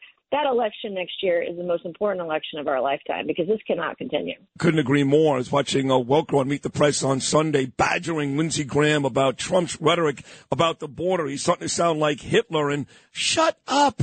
They're not going to want to come across the border with Trump as president. Right. Let me tell you that. And Iran's not going to shake its spear or rattle its spear with Trump as president. I mean, people, they don't see that, how much safer we are in the world without a Biden presidency. I can't even talk to you. Can't even have a conversation. No, I mean, you're right. The Trump rhetoric. I mean, people are so tired of hearing about that. And maybe he's not always artful as they want him to be, but when he was president, we weren't having any of these issues. And now we've got tons of issues here and abroad. Yeah, it's just an absolute joke. So what do you think happens here with the funding in terms of the border and Israel and Ukraine? If you had to make a prediction, Nancy Mace, what do you think happens? I think they'll do fake border security to get it through. And I think that, I respect and appreciate our Senate Republicans right now that are holding the line on border security, but the left does not want border security. They want open borders. They want to ruin our country. They want illegals to vote in our elections. They want to transform this nation into a different nation. And so I think you'll see a watered down form of border security. If I had to bet, it will not be HR2. It will not be what truly can stop the illegals from coming across the border, but it'll just be kind of a facelift, right? It might do one or two things and try to make you feel good. The rhetoric will make you feel good, but it's not going to do a damn thing to fix the border. That would be my guess, because that's typical Washington. That's Washington math. They like to talk a good game, but at the end of the day, they don't really care. Sounds like lipstick on a pig. No? Yep. Exactly. Tell me about Hunter Biden. I've become friendly now with Steve Bannon. He's coming on again tomorrow, second time in 2 weeks. Mm-hmm. And he, he's been, he's got a 4-month prison stay ahead of him, and Navarro also.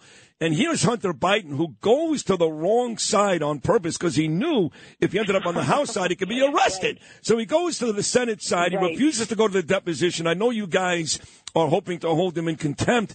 I mean, this guy's got to go to jail. What is it going to take? You've uncovered all this stuff. You, Nancy, Jim Comer, Jordan, all you folks, his father's business dealings, his uncle's, his business dealings. Now he turns his nose up on Congress and misses a deposition. What's it going to take to stop this Biden family once and for all? Hunter Biden literally gave the middle finger to America and to Congress by showing up to the Senate side and ignoring the subpoena to get him to come to that deposition. And what we should do, and I am no stranger to holding people, and you can ask Steve Bannon this, but I am no stranger to holding people accountable when they don't show up for a subpoena. That is contempt of Congress, and Republicans better damn well hold him in contempt. That is the very minimum we should be doing. He should be coming to testify in a deposition, just like Donald Trump Jr. and Ivanka and Jared, like every other Trump family member did. They sat down for hours and hours and hours of depositions. And just because your last name is Biden doesn't mean you get different treatment. I mean, you're not any different than any other American who is subpoenaed to show up before Congress. He ought to show up too. And I, quite frankly, think that the indictments from California recently were a reason to prevent him from coming to be deposed, right? I mean, we know that the Biden administration will do anything that they can to hide and obfuscate the laws that Joe Biden has broken. And that's why this investigation is so important, because we can further expose the reason why Joe Biden will need to be impeached when we're done with this investigation. Well, I'm glad you went there. This impeachment inquiry, are you pretty confident it would lead to eventually an impeachment? Well, it will certainly open up our subpoena powers and our investigation ability with regards to what the Judiciary Committee is doing, oversight, and Ways and Means are doing. But we've got to have the backbone that when we present the evidence, that we follow through on the evidence. The evidence is leading to an impeachment of Joe Biden. But, you've got the mainstream media, too. They're playing a game, and the left is playing defense in that game. And so we have our work cut out for us. But based on polling I've seen, just on what the committees have done so far, 75% of Americans believe that Joe Biden has done something wrong here, probably broken the law, because of the evidence we're putting forward every single week. And we have got to continue doing that and let the voters decide whether or not they think he should be president. I think the overwhelming majority of them will say no. All right, 60 seconds. Nancy Mace, you're great as always. I mean, really great. So for all the hell I gave you about Matt Gaetz when you, as Newt called you, the traitor 8 went against Kevin McCarthy. So I go to this big event for the New York Young Republicans Club, Gavin Wax, a couple of weeks ago. Uh-huh. And I'm hanging out with President Trump, literally hanging out with President Trump. And Matt Gaetz and you Ginger. Sent me pictures. You sent me pictures. That's right. You saw the pictures, right. So Matt Gaetz and his wife, Ginger, are at that table, and he made a speech, Nancy, that wasn't good. It was great. Now, I know McCarthy gave him a lashing on his way out a couple of days ago, but all this led to Johnson being the new man in the House. How do you think Johnson is doing? Correct.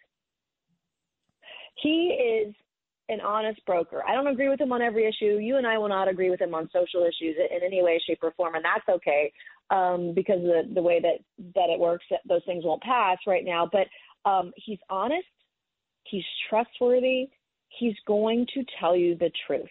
Because with the other guy, yes was maybe was no, and you didn't find out about it until 6 months in. And so at least with Speaker Johnson, I like him because he's honest. He will not tell a lie. And both sides of the aisle can trust that when he says he's somewhere, that is where he is. And I feel very strongly that we're going to get, I think, a more honest Congress out of him. I just hope it doesn't jade him. I just, doesn't get too jaded by it, because D.C. is an evil place. There are evil people there trying to do evil things. And I think he'll withstand the storm. We're not going to like everything that he does, but at least we know he's coming from a very honest place. And that is something to be respected in this business, because honesty is very difficult to come by, as I've learned in a very short period. Yes, you have. It's you've had your ups and downs this year. I know the last couple of weeks it's been very public. You've had some tough issues, but I appreciate what you've done here with me in 2023. We've become good friends. You've been great to this program. You really have. And I wish you, Nancy Mace, a very Merry Christmas, a Happy New Year. And I think 2024 is going to be great for you. How about that? Thank you. South Carolina loves you, Sid. Mom is listening right now. So Merry Christmas and Happy New Year. Hope you kill it. You too, and hello to your mom. I know I love your mom, too. She's a huge fan of this show. Nancy Mace's mother. There she is, Congresswoman Nancy Mace, doing a terrific job. Her last appearance here in 2023. We're trying to get all of the Sid Rosenberg friends on this final week. We got Bill O'Reilly twice. We got Bannon tomorrow. No Trump this week. Ron Duguay, Stephen Van Zandt, Carrie Lake, all going to stop by. Rudy Giuliani coming up today, Lizzie Savetsky. So this is a big week as we wrap up 2023. And that wraps up the first 2 hours of this Tuesday broadcast. When we get back, if the No One with the News, live in studio, oh, you guys love her and you should, Lizzie Savetsky, our number 3, about to come your way. Shine above. Oh, this is Christmas. Yes, Christmas, my dear. It's the time of year to be with the one you love. So won't you tell me you'll never go wrong? Christmas and New Year will find you home. There'll be no more sorrow, no grief and pain, and I'll be happy, happy once again. This is Sid and Friends in the morning. 77 WABC. This year we're honoring two people. We're honoring Ron Duguay, who I know is a good friend of yours. Right, who else? Who else you honoring besides Ron Duguay? Who's the second guy? The second guy, it's very important that you show up, because the second guy is going to be you. What? We're honoring Ron Duguay and Sid Rosenberg. No, you're not. Here. Yes, we are. Yes, we are. Come, Stevie, stop. You being serious? I'm telling you, we're announcing it right now, live. It's Ron and you, baby. Come on. Yep. For real? Absolutely, because of your great support of the police, and we know that. Oh, my Everybody God. knows that. Oh, my God. And so this year, we're honoring both of you guys. You're going to come, it's going to be great.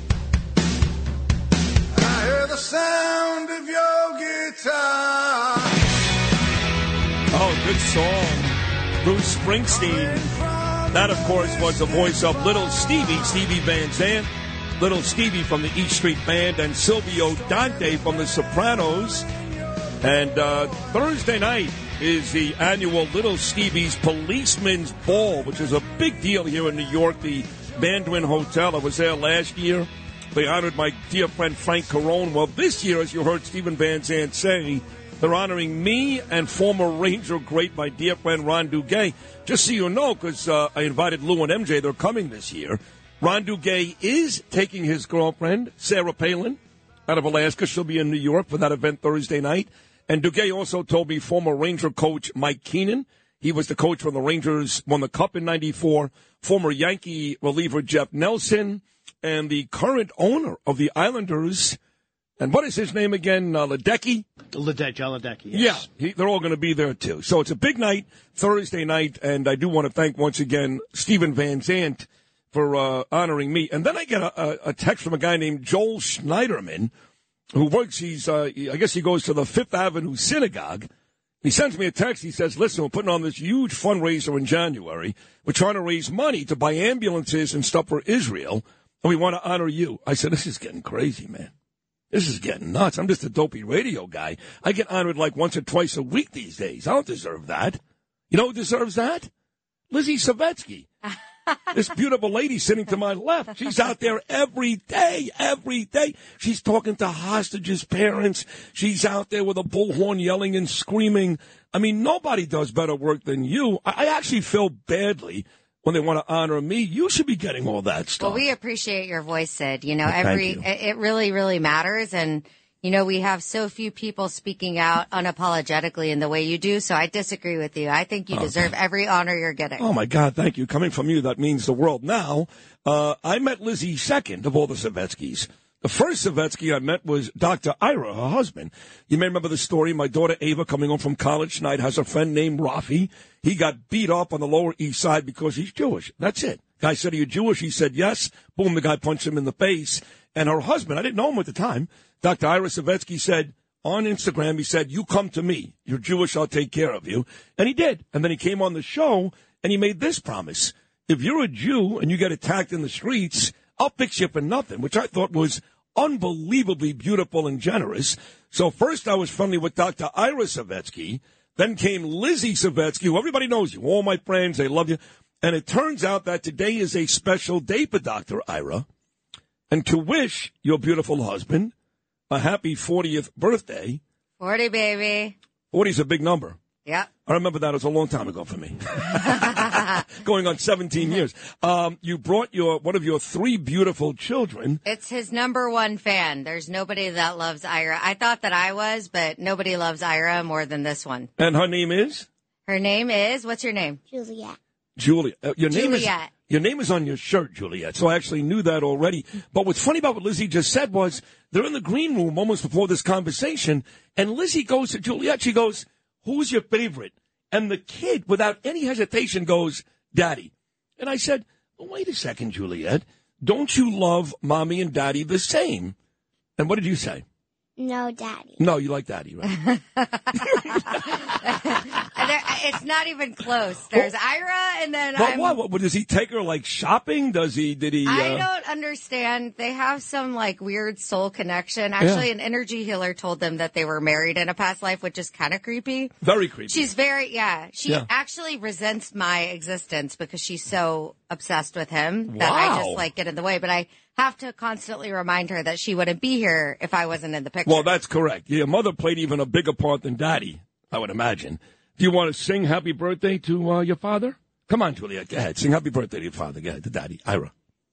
Happy birthday to you. Happy birthday to you.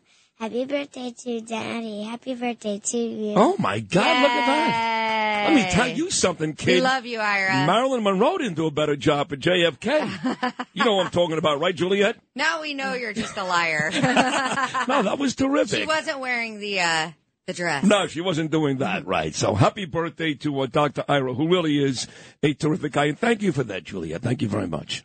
You're welcome back anytime you want, okay? Okay, but she likes your snacks in the green room. She's very happy. Yeah, she liked it in there, right? Yeah. So tell me what's going on lately. You know, we're down. There's still about 130 plus hostages. Mm-hmm. I've got a friend. His name is Michael Rappaport. He's a big time actor. Yeah, he's amazing. You know Mike, big time actor. So he was at the kibbutz, I guess, last Thursday or Friday, and he called in live. Now, you got to understand, Mike, Liz.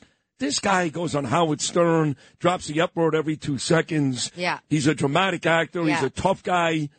He was in tears at that kibbutz. And we're talking about 2.5 months later. So it doesn't seem like the Jewish people, whether they're here or in Israel, have lost any steam.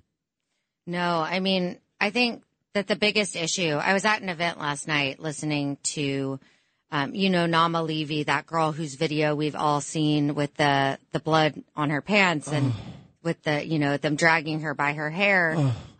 She is back, though. No, she's not. She's not back. She's not back. She's still there. And her mother was speaking at this event. And it's just, the issue is that we're all in this horrendous limbo period. And so we can't lose steam because we still have 138 hostages there. We still have to eradicate Hamas. We're in the middle, and it is a torturous place to be. And every time that I hear one of these stories from one of these family members, I met with this Stella, my older daughter, interviewed this 14-year-old girl whose dad is still there. And it's like, can you imagine as a child just wanting your daddy? You just listen to my daughter who loves her daddy more than anyone in the world. That's these kids, so many kids without their dads. And then also think about the kids who hundreds of thousands of dads have left to go fight. Yeah. And, we have no other place to be but right here in this fighting mode right now. I put you in a very difficult position last time. I admit that. I remember. You said, I hate this question. I said, what's more important to you, getting the hostages back or winning the war? And I asked you that, and again, I'll say it again at the risk of sounding insensitive, because for me, it's winning the war. I have to pick one. I don't want to see one person die, trust me. But this is much bigger than 136 people. Then the mayor, Rudy Giuliani, agreed with me, brought you on. You did a great job on his show. Oh, thank you. You did. You kind of touched on that, too. So I think that Netanyahu, while they value every life, we know that already, may be in that same mindset. I think right now Israel, especially with all the pushback they're getting from Biden and here in America, they are really dead set on wiping out Gaza, just wiping it out. That's the feeling I get. We have no other choice, but I still believe that the hostages need to be at the forefront of our mind. I mean, you think they're all alive? Well, I don't know. I really don't. And I mean, it's hard to imagine that, but until we have confirmation, we have to assume that they are, because we have to treat every life like it is the only life. And I stand by that statement, because I have had so many personal interactions with family members, and these are not just numbers or pictures on hostage posters. These are real people. This is someone's father, someone's daughter, and it's their lives. It doesn't just affect the person that's being held hostage. It's affecting the entire family, the entire community. I feel so deeply connected to these people that I've never met. Well, you have met a bunch of them. I mean, I watch your Instagram every day, and it's a testament to you how these people love you and trust you, and you talk to brothers and sisters and mothers and fathers of these hostages all the time. And, you talk about it doesn't just affect them. I forget the kid's name. I apologize. But he was taken from the music festival, and he got his arm blown off. Hirsch. Thank you, Hirsch. And he sent his mom a text, and he said, this one makes me cry. He goes, not so tough. He goes, I love you, and I'm sorry. And I've seen his mother interviewed 1,000 times, and you did too. And she said, I believe my son was saying he was sorry because he realized all of the crying that would go on since he's been taken. It was no longer just about him. That speaks directly to your point. Exactly. It's, we're in an international state of grief. And it's so much more than this one person. It's all of us. And I see how it's brought us all together in prayer and, active fighting mode together. That's a silver lining. But, I think that all of these kids who were taken know just how much the Jewish people value life. Yeah. And they knew. Yeah. And especially the boys. I mean, look, we've gotten women home. We've gotten children home. As far as I know, you know better than me. Not one man, not one boy. And look, I like the women and children to be home too. But if you're a man or a boy in those tunnels, you're going to come to that quick realization that if I'm still alive, I'm the last one to go. And you start to wonder at some point, is that really fair? Is it fair that Hirsch, a 17-year-old kid, or whatever he was, 20 years old, at a music festival, that his life at this point has been discounted because he's not a man or a woman. I mean, he's not a woman or a child. Yeah, it's absolutely devastating. And I think, I really have no words. I talked to these people who had to leave behind their husbands and didn't want to. And I think about myself. And if they told me, you have to leave Ira and you're going to be, you're leaving with your kids, and knowing he's there by himself, and they they have said, we have heard these hostages talk about how their husbands were so scared. And that they didn't. And to see a grown man trembling in fear, losing hope. And, these 3 that were killed, the other day. Friendly fire. Yeah, friendly fire. Exactly. And, that they were in such a place of desperation that they were trying to do what they've lost. I'm sure they've lost hope. They wonder if anyone's coming for them. They don't know what's happened to the ones that have been released. They don't know. I'm sure they don't believe Hamas to know that they've been released. They don't know if their family members are alive. I can only imagine what they must be going through. And then these some of these folks that have come home, Lizzie Savetsky, they are actually imploring the Israeli government not to go into these tunnels. They said, I'm telling you, they have people hidden. They've got explosives hidden.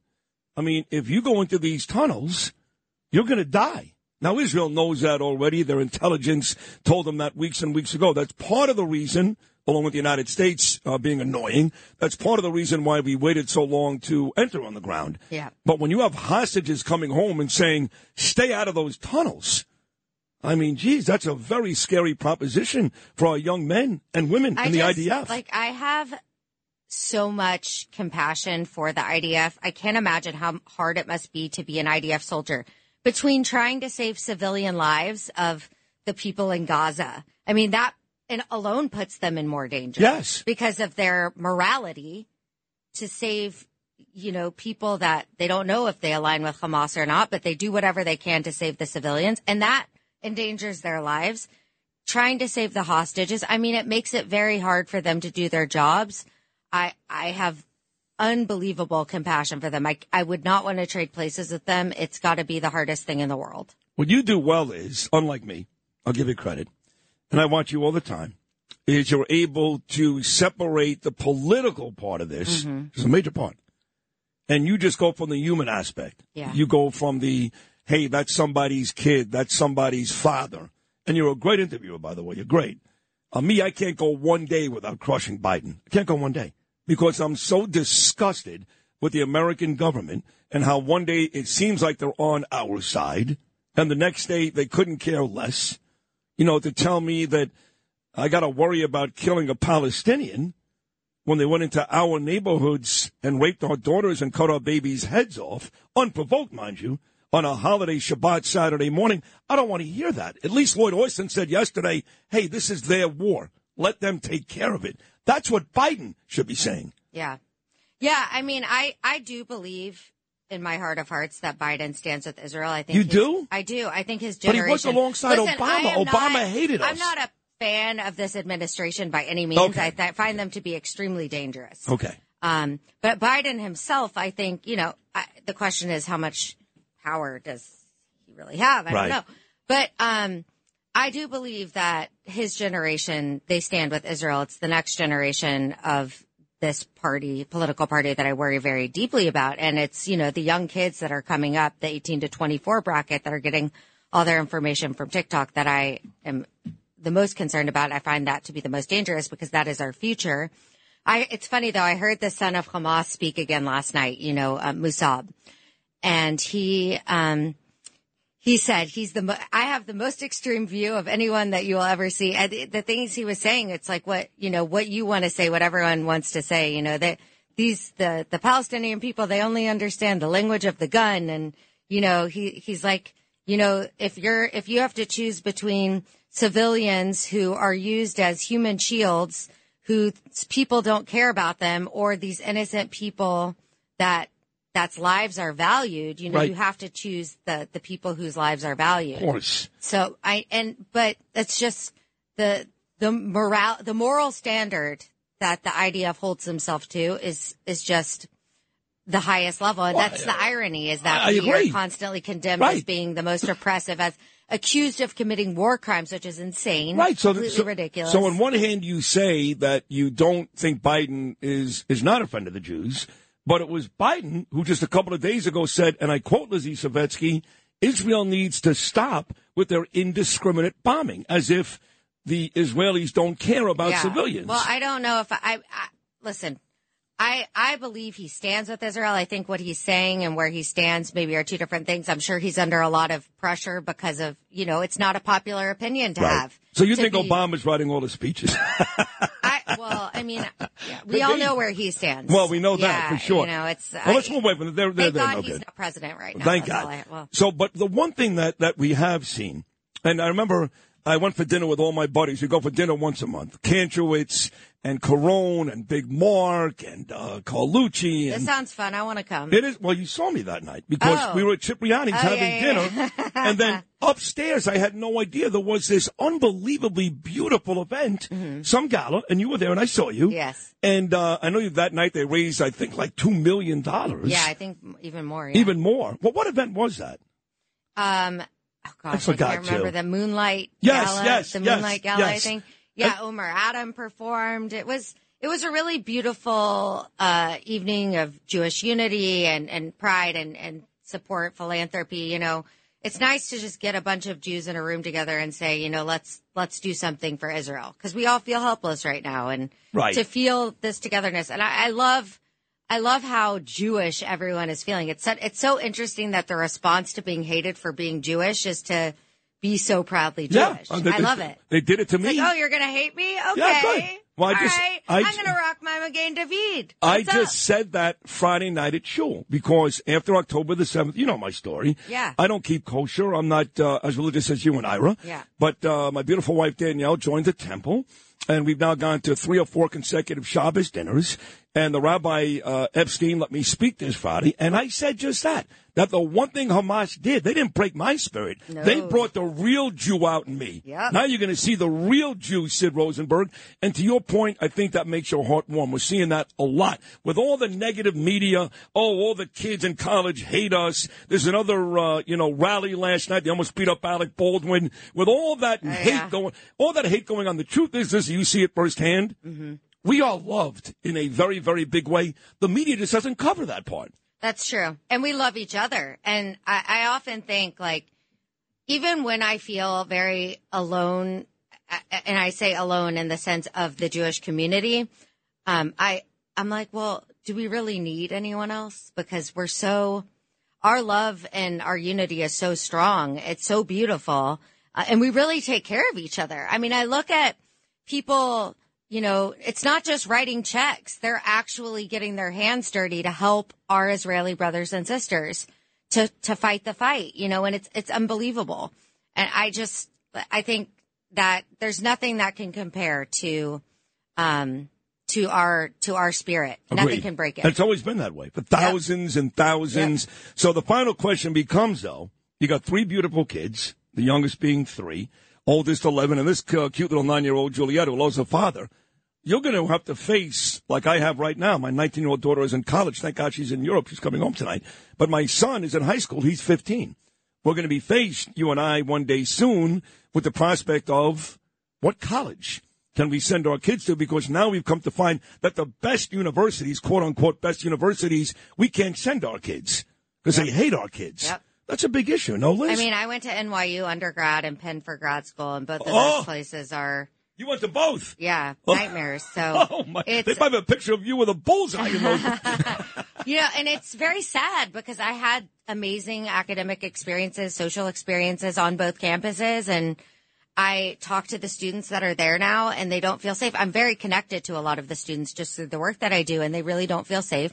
And that is the biggest fear that I have, and I tell these students that are on these campuses, I'm like, it's your job to pave the way for my children. You have a job to do. Like, you have to stay strong and stay proud. Don't shrink away in your Jewish identity. And I'm seeing that they are doing that, and that the Jewish leaders on these campuses really are rallying the students together to make them feel safe, to make them feel protected and loved, which is what they need right now. And I think that I always tell these college kids, these are the moments when heroes are made.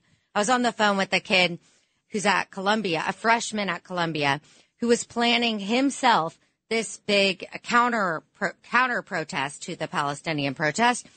And he was so scared. He called me, Lizzie, we need an adult. I was like, you're fine. I was like, I can't be there. And you got this. I'm like, you're going to look back on this moment and you're going to know that this was the moment that you stepped into your purpose. And so I think that we're making a lot of heroes right now from Jewish students that are going to survive this moment. I don't know what the answer is. Maybe my kids are going to go to Bar Ilan in Israel. I would love that. Yeah. I mean, who knows? We all may be in Israel by then. I'm just, it's on the table. Not a horrible thing. Not a horrible Yeah. thing. Well, 2023 is going to wrap up for this show on Friday. That's our last show. And then we'll be back in early January of 2024. But I wanted to make sure this last week I got on all the people that I love and have been good friends to my show. And I met you and Ira late in 2023. But I have to tell you that it's been an incredibly rewarding experience meeting you both, becoming very friendly with you both. I love you guys, especially you. You are a inspiring, tremendous voice for our community. I mean that. And I love you, and keep it up, and please keep coming back and have the happiest of New Year's and the happiest of holidays, and maybe next month, all of us in Israel. Amen. All Amen, right? Sid. All Happy right. New Year. Thank Happy you New for Year to having you, me. too. All right. Lizzie Savetsky and her beautiful daughter, Juliet, right here on Sid and Friends in the Morning. And one more time, happy birthday to our good buddy, Dr. Ira Savetsky. The mayor himself, Rudy Giuliani, coming up next. We'll take a short break.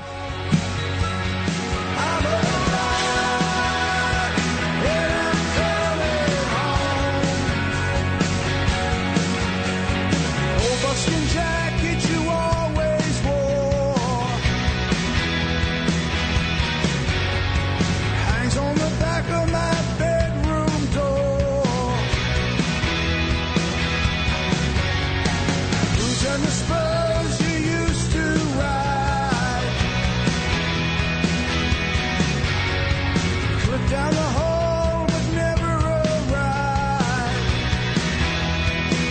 It's just your voice moving through the night, spirit filled with light.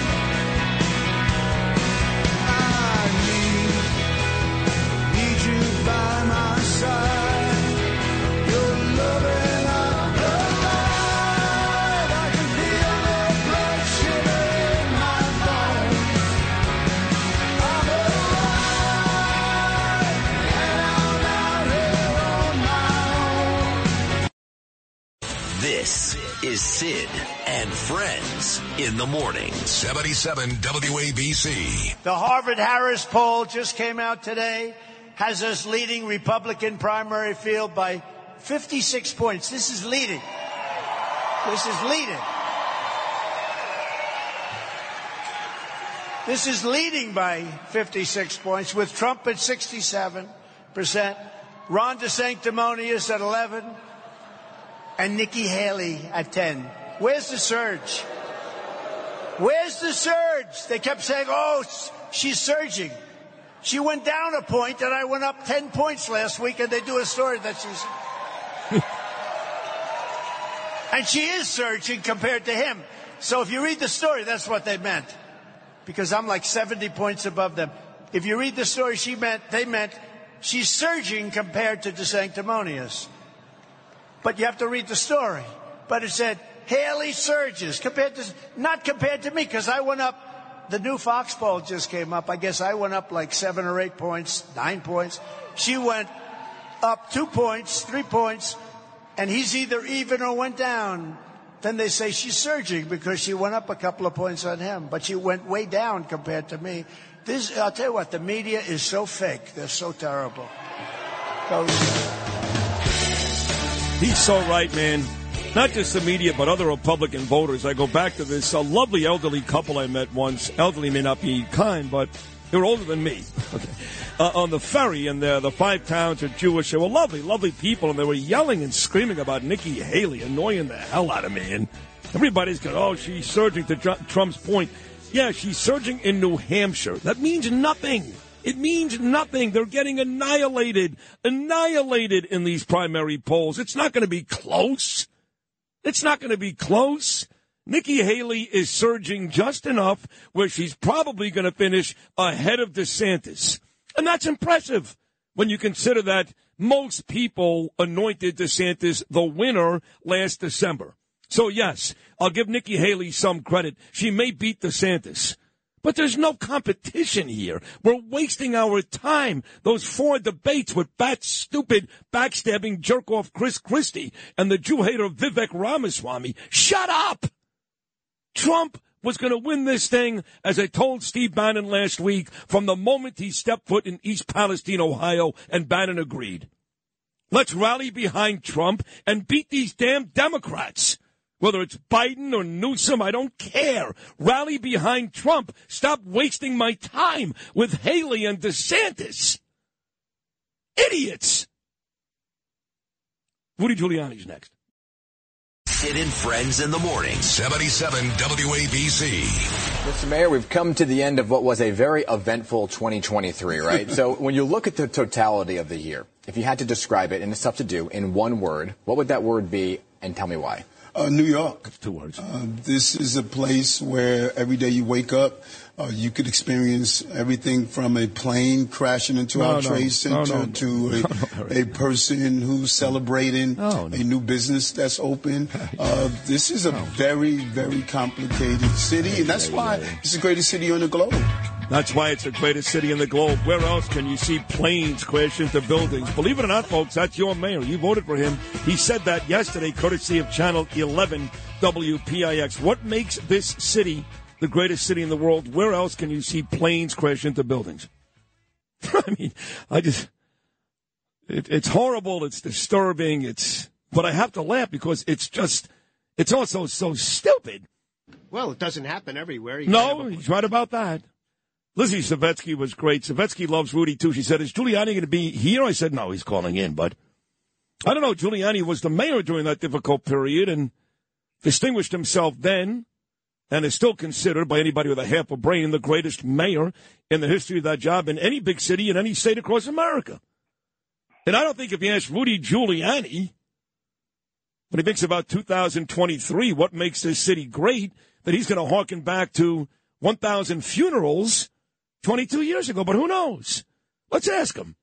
Rudy, when you think about what makes New York great, planes flying into buildings? No, that was one of our worst days, of course. The thing that makes New York City great is the way we came back from that. Right. He should have added, if he adds that, and he says, hey, 22 years later, look, we're still a united people. We came back from that.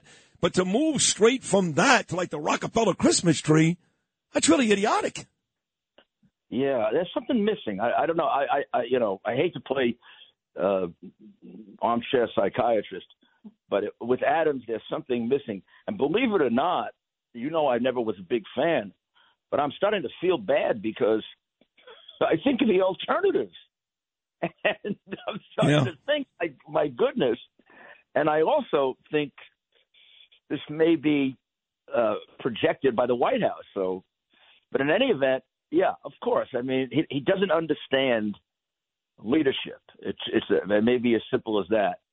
You have to lead with a positive goal, and then after you have the positive goal established, you can start talking about how we improve. People are motivated by positive things about success, and look back on our ancestors and what they accomplished. We can do the same thing. There are two events, if you will, that I try never to bring up. Now, the reason why I've mentioned the Holocaust a bunch lately, which I never do, Rudy, is because of October 7th, because that was the worst, right. And the other one is 9/11. I mean, I do a show every year on that date, and you come on, and Bernie and all you great folks. Otherwise, I never bring up those days. There's nothing to compare it to. And it makes me angry. So even though you and I both kind of giggled just now when we talked about Adams and who he is, does it make you angry when people bring up 9/11 for any other reason than on that day? Or terrorism? Yeah. Or for any reason but a truly, truly serious one. God forbid we would have another terrorist attack. And, something you could compare to it. Or maybe I'll bring it up because we didn't pay enough attention and it happened, and I'm worried right now that we're doing the same thing. I really feel that right now we're in a more dangerous position than we were in before September 11th. There has to be more terrorists in this country than there were before September 11th. So I might bring it up for a reason like that. But I have a hard time even, driving down there. I go down there and I try to get my mind on something else, or it's a very difficult thing to live through, and it shouldn't be compared to anything else. I think they blew, for me at least, that whole January 6th thing on Trump the day they said it was like September 11th. Yep. I said, these people are crazy. I said, they're not even in the right world. I mean, they're crazy people. Crazy. The only day you can compare to that would be Pearl Harbor. So I have to, right, exactly. So I have to ask you this, and I don't want to go into any details. I will tell you that I did not cover, I haven't brought it up once, the whole story about your loss last week, the court loss. I don't want to. You're my friend, and I love you, and I think it was a bullcrap case, and I think they are really going out of their way to torture you. And I don't know how you do it, Rudy. I don't know how you do it. You get on the air every day. You come on with me. You sound like you're doing fine. You're doing great. I saw you at that event with Trump 2 weeks ago. You look like $1 million. But these are a lot of arrows you're taking, 150, whatever the stupid number was. I mean, come on. Between you and I, are you not at this point just exhausted, angry, disappointed, or the Rudy that I'm getting right now, is this really you? It's really me. That doesn't mean that I'm not that at times.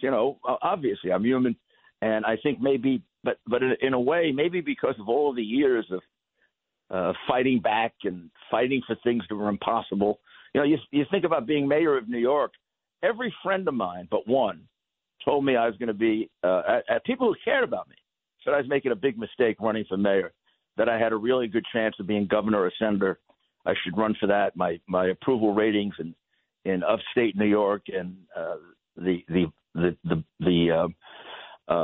suburbs were very, very high. New York City didn't vote for Abraham Lincoln. They're not going to vote for you. Right. And even if you get the job, you won't be able to do it. They gave me these books that said New York City's ungovernable. All that did is make me want to do it more. So I don't know. Maybe I'm a strange personality. No, you are. No, you aren't. You're a masochist. The challenge drives me, and also the sense of patriotism. I feel, whether I'm right or I think I'm right, and Trump feels the same way. Trump says this is the most important thing I've ever done, what I'm doing right now. And in some ways I think it is, because I'm helping to save my country. I believe our country has gone past the point where in many ways we are now a fascist country. We're not on our way to being one. We are one. When you have results like I had in court, or Trump being tried 4 times in the election year by Democratic DAs, and we can't figure out there's a political plot. I mean, nobody as he points out, Al Capone was indicted once. Right. I mean, I indicted the heads of the mafia once. Right. Yeah, John Dillinger once. John Gotti once. Pablo Escobar once. Donald Trump 4 times. All by Democratic DAs, all in crooked Democratic cities. Yeah. Where the chance of getting a jury that's fair is, 1 out of 100. Right. They own the whole thing. No, we do. When that Georgia case ended up with you in D.C., that was going to be an issue. So last one on this, I want to move off of it. Can you live the rest of your life without them taking everything from you? Everything. Yeah. I mean, we'll find a way. Okay, that's all I care about. And we'll get it reversed. I can't be 100% sure, but I'm more certain than not that the case will be reversed. In a strange way, the number helped me. My lawyer and I were both saying that, if they're going to come back against me, which they were definitely going to do, it's a D.C. jury. I mean, the people there are at the 100th degree of hating Trump and 99th degree of hating me.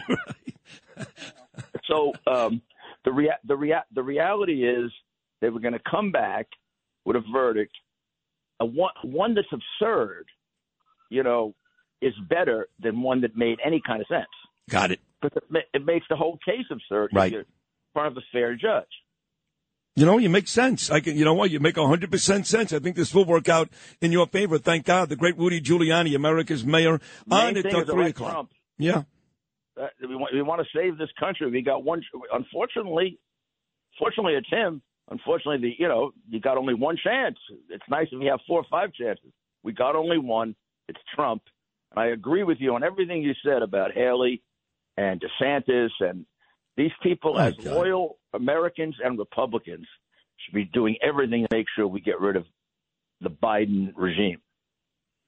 Well, that's if Biden doesn't do it himself. You know, again, I place all this trust. I had Nancy Mace on earlier. Maybe you like her, maybe you don't. Doesn't matter. But I place all this trust, Rudy, in the House GOP, and whether it was McCarthy and now it's Johnson, that they're going to come up with something, you know, between Hunter and Joe that's really going to screw these guys. Oh, you say they are. You say they are. They are. There's more there. I mean, I know. I don't know everything they have. They do surprise me sometimes with things I don't have. Very often, it annoys me because they bring up things that I brought up 4 years ago as if it's new. But sometimes they come up with new stuff. Yeah. And I know some stuff that's there that they're going to come up with. At some point, I have this feeling like at some point the whole dam is going to burst. It's like little holes have been put in it because the press keeps putting their fingers in. But at some point, they'll be it might not even be the biggest thing. One thing will just break it open, and people will see an unbelievable thing, 30 years of being a criminal. 30 years. The man's been a criminal for 30 years. You look at that one with his brother James, that was back the program in the early days. It's his brother picking up money here and there to sell himself out as a senator. And then he went into the big time. But he's been a 30 to 35-year criminal. Hunter gives you the number of years in the hard drive. For 30 years, I've been paying all the expenses of the family and giving half my income to Pop. You need anything else? Sounds like you've got enough there. Hey, one more. My least, I always say this, my favorite politician ever is you. And over the years, I've grown to really love Peter King, too, here in New York. But you're my man. Me, too. Yeah. He's one of my oldest friends. Awesome guy. But I think the guy I like the least may be Chuck Schumer. And he was speaking again. I can't stand Chuck. He's on Capitol Hill yesterday talking about immigration reform. And, I mean, Rudy, I got to tell you, I did this show for 4 years when Bernie was still alive and Trump was president. 4 years. Do you know how many times I said the word migrant, illegal in 4 years? Never. Not once. What do you mean immigration reform? How is it possible we had a Republican president where we had little to no issues, none, for 4 years, and now the issue is it's decades and decades, it's Republicans' fault, too, of no immigration reform. Wait a second. How did Trump do it then? Was it a miracle? You know, Andrew and I were talking about this last night because he worked on this. He worked on the the fentanyl part of it. Yeah. And I was really proud because I gave them a little help because I knew a lot about drugs, and I was his lawyer at the time. I was really proud of the numbers they got it down to.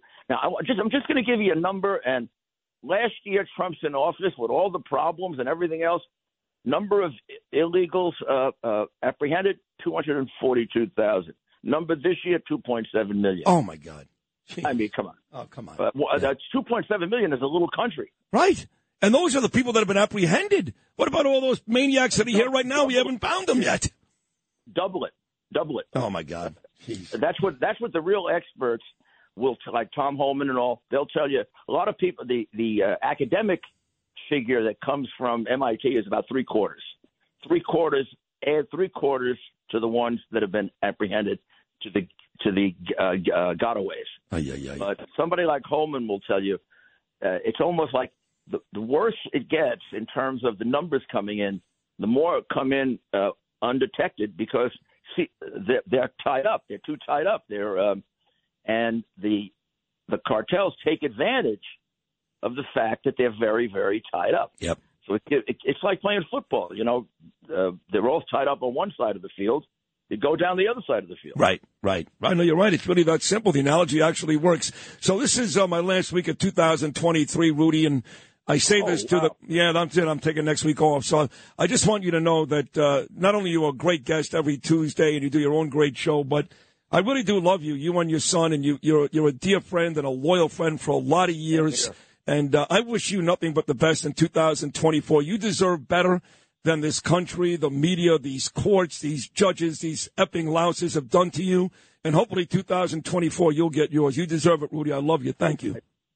I believe in God, and I believe God is guiding it, and we'll be fine. And you, the same thing. I have utmost respect for you, and you're doing an unbelievable job, both for the country and for the station. Thank you, Rudy. I love you, pal. Thank you. Happy New Year, okay? God bless you. Happy New Year. You too. Stay strong. That's my man, Rudy Giuliani, the greatest mayor of all time. Does a great show on this station, 3 p.m. every weekday. That's a good man, folks. Don't let the media tell you any different. That's a good man. One more hour on this Tuesday morning. I'll be right back.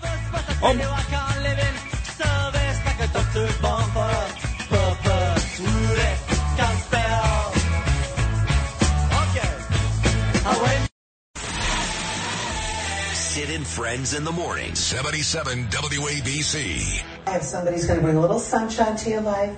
A very special co-host this morning, comedian and actor Andrew Dice Clay is here. And by the way, just kind of warming everybody up.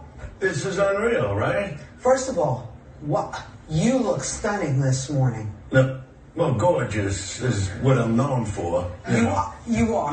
I'm like, I put on a little bling and then I look over here and I'm like, whoa. You gotta understand, I'm looking at you on the TV, I gotta go big or go home.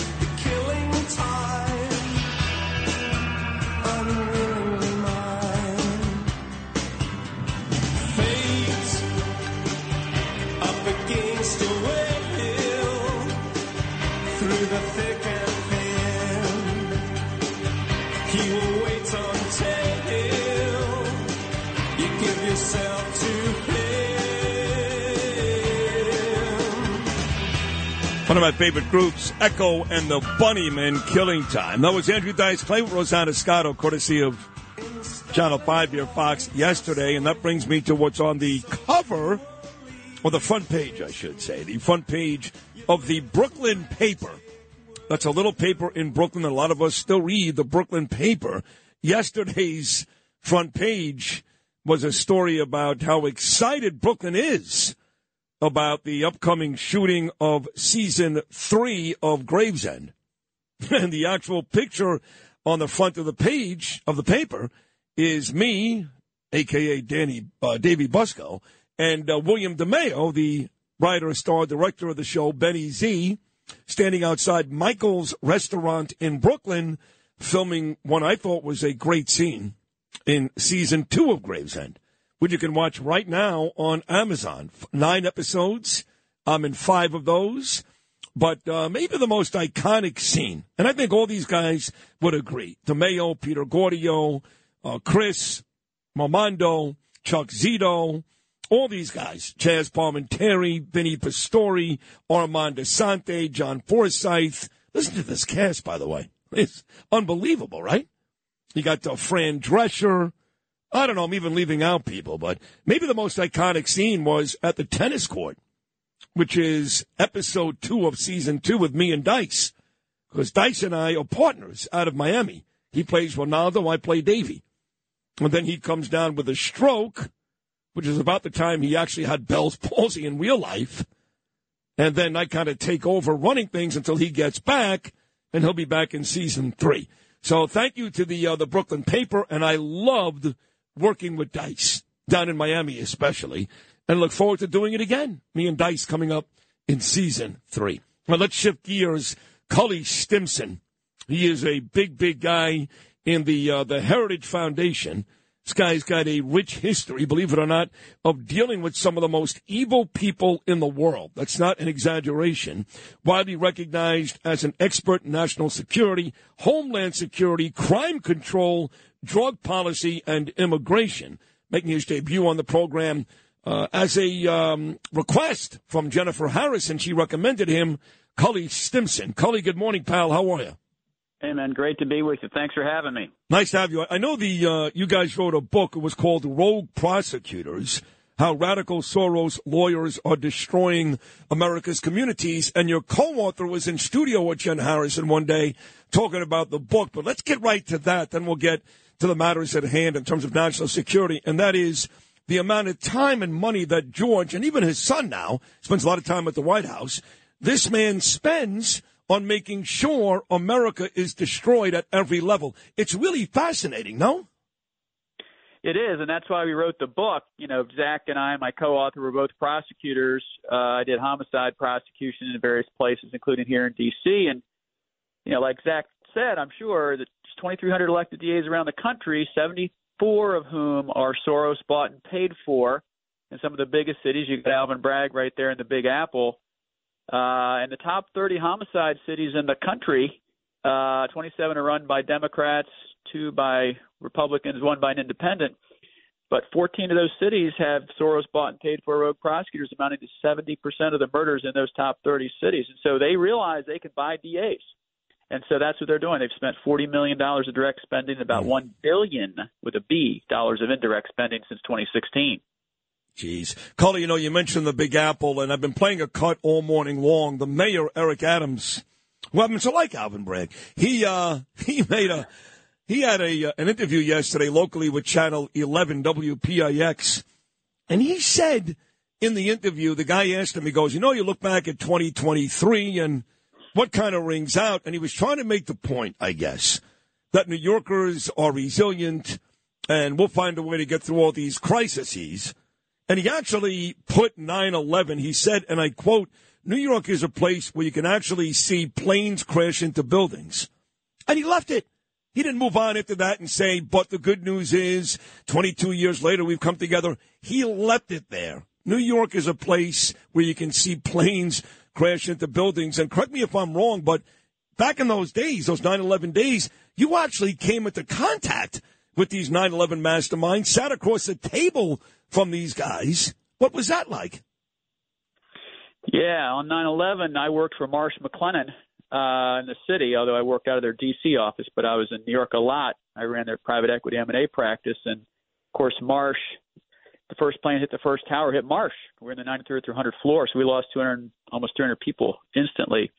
And later I went into the George W. Bush administration as a Deputy Assistant Defense Secretary in charge of detainee policy. So I had all the detainees in Iraq, Afghanistan, and Gitmo, and was involved in the movement of the 14 high-value guys, including Khalid Sheikh Mohammed, to Gitmo in September 2006. So I've seen the interrogations. I've been on the other side of the mirror during these terrorist interrogations. I've been in the room with the bad guys, and they're evil. There's just evil in the world, and these guys are evil. And I don't know why Eric Adams didn't finish the thought, because he was a cop. He should be a little more articulate.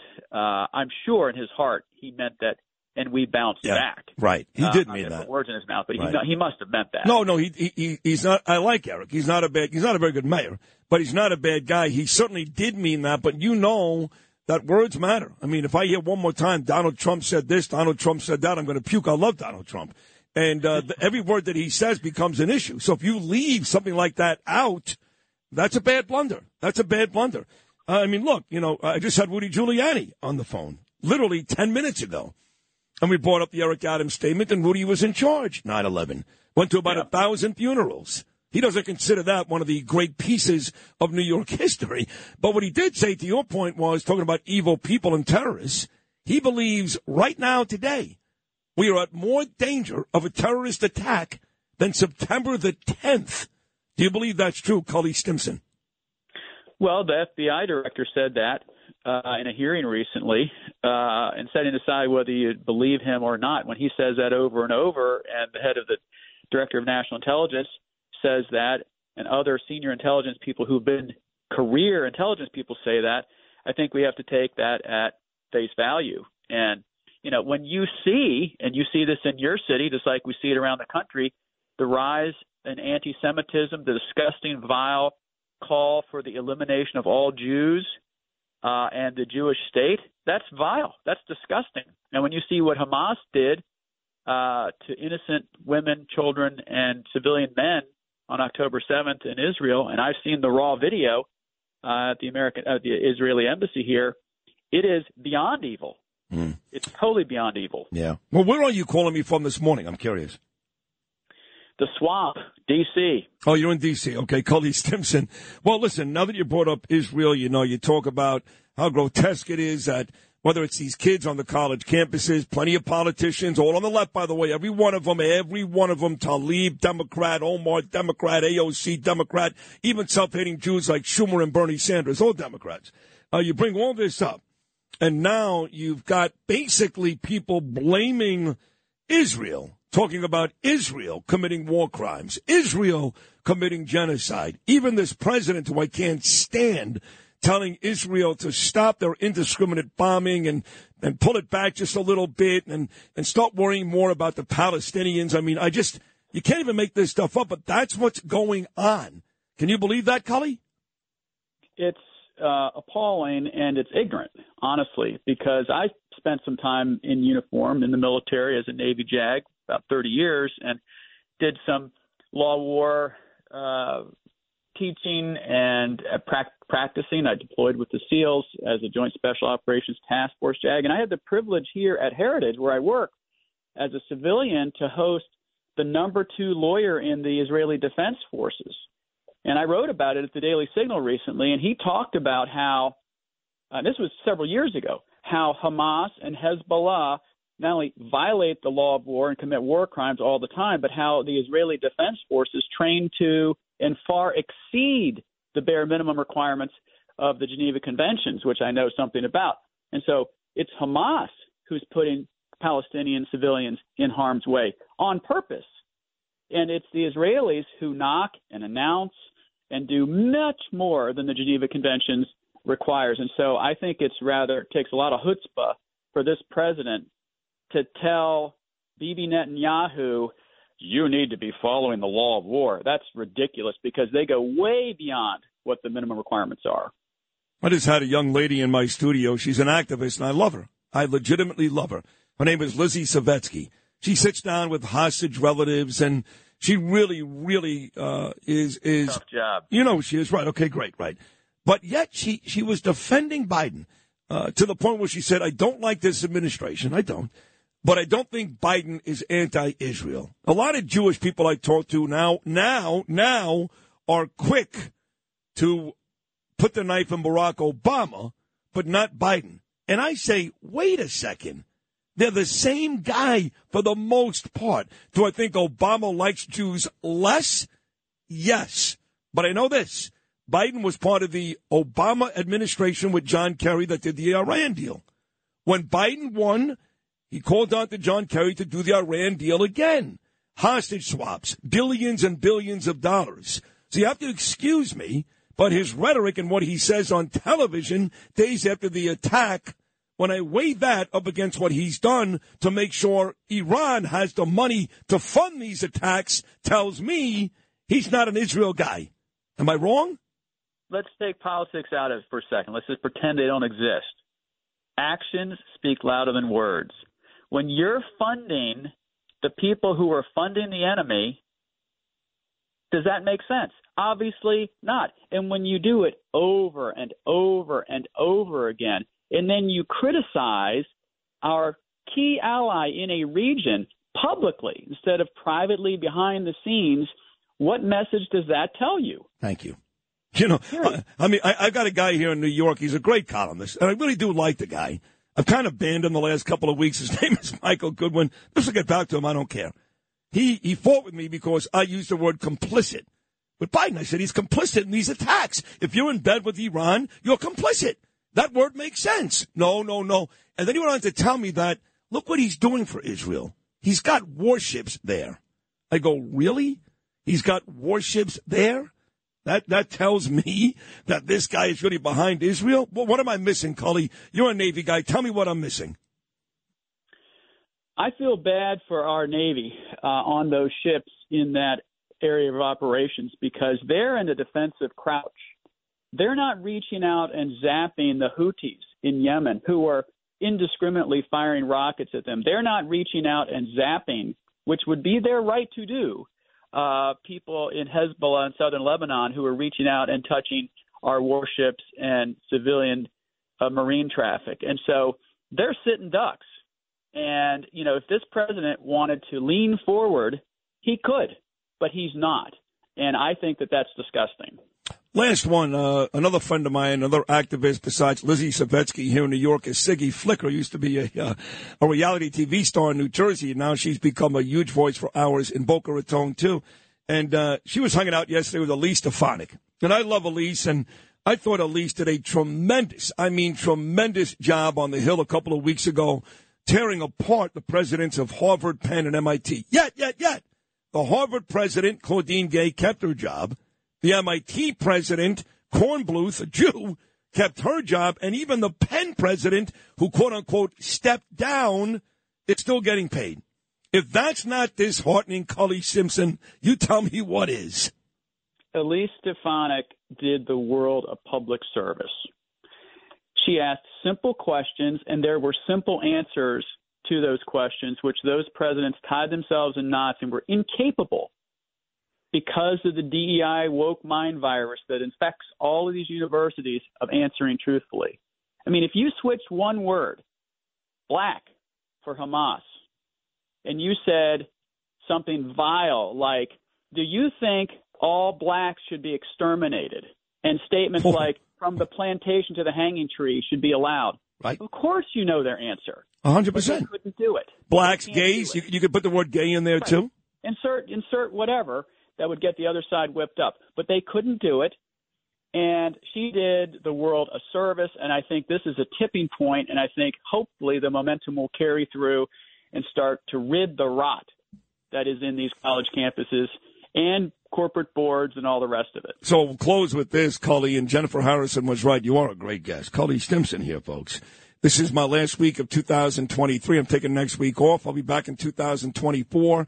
It's a big year. We've got, the Super Bowl is coming up in Las Vegas in February. Maybe it'll be the 49ers. Maybe it'll be the Ravens. I don't know. But the real Super Bowl comes in November when hopefully Donald Trump is reelected to office. That's our Super Bowl. It's a big, big year coming up. This was a lousy year in New York City, in New York State, and certainly abroad. What do you see for 2024?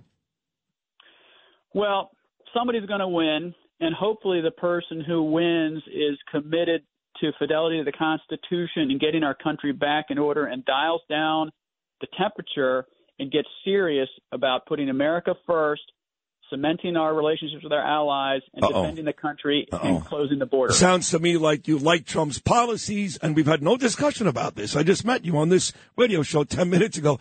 Sounds to me like you like Trump's policies, but when you start to say stuff like lower the temperature, that's what anti-Trump people say, like Nikki Haley or Ron DeSantis, but they're not going to win the primary, so it doesn't make any sense. I don't pick candidates. I pick policies. And so Heritage doesn't allow us to, nor should we, be pointing to candidate A, B, or C. Got it. I like a lot of Trump's policies. I think they were terrific. I mean, look at the amount, look at the level of unemployment in blacks, Hispanics, et cetera. And so I think a lot of the policies were great. And I think that, as I travel around the country and debate and whatnot, I hear a lot of people who voted for Trump the first time, voted for him the second time, say, I like his policies, but I want a two-termer, and I wish he would dial it down. So I'm not expressing an opinion whatsoever. I think somebody needs to follow the Constitution. I think they need to appoint conservative judges to the courts. I think they need to close the border, and I think they need to take the government off the people's neck and let them do their job. Fair enough. You just, no matter what, you just lined up a Republican. It doesn't matter who it is, but those are not Democrat policies. So at any rate, no, this was a great conversation, man. Thank you for hopping on. I wish you a very Merry Christmas, a Happy New Year, and more of Cully Stimson in 2024. Thank you, buddy. Yep, you too. Take care. Cully Stimson right there. Very good guest. Great guest from the Heritage Foundation. We'll take a short break, I should say. More of Sid and Friends in the morning on this Tuesday morning, right after this. The killing moon will come too soon. Fate's up against your will. Through the thick and thin,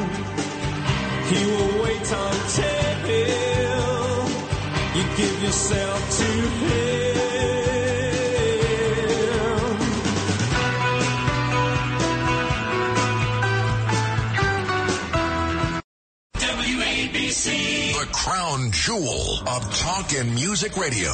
The only station with common sense ideas for New York and the world. Keeping you company for 102 years and counting. WABC.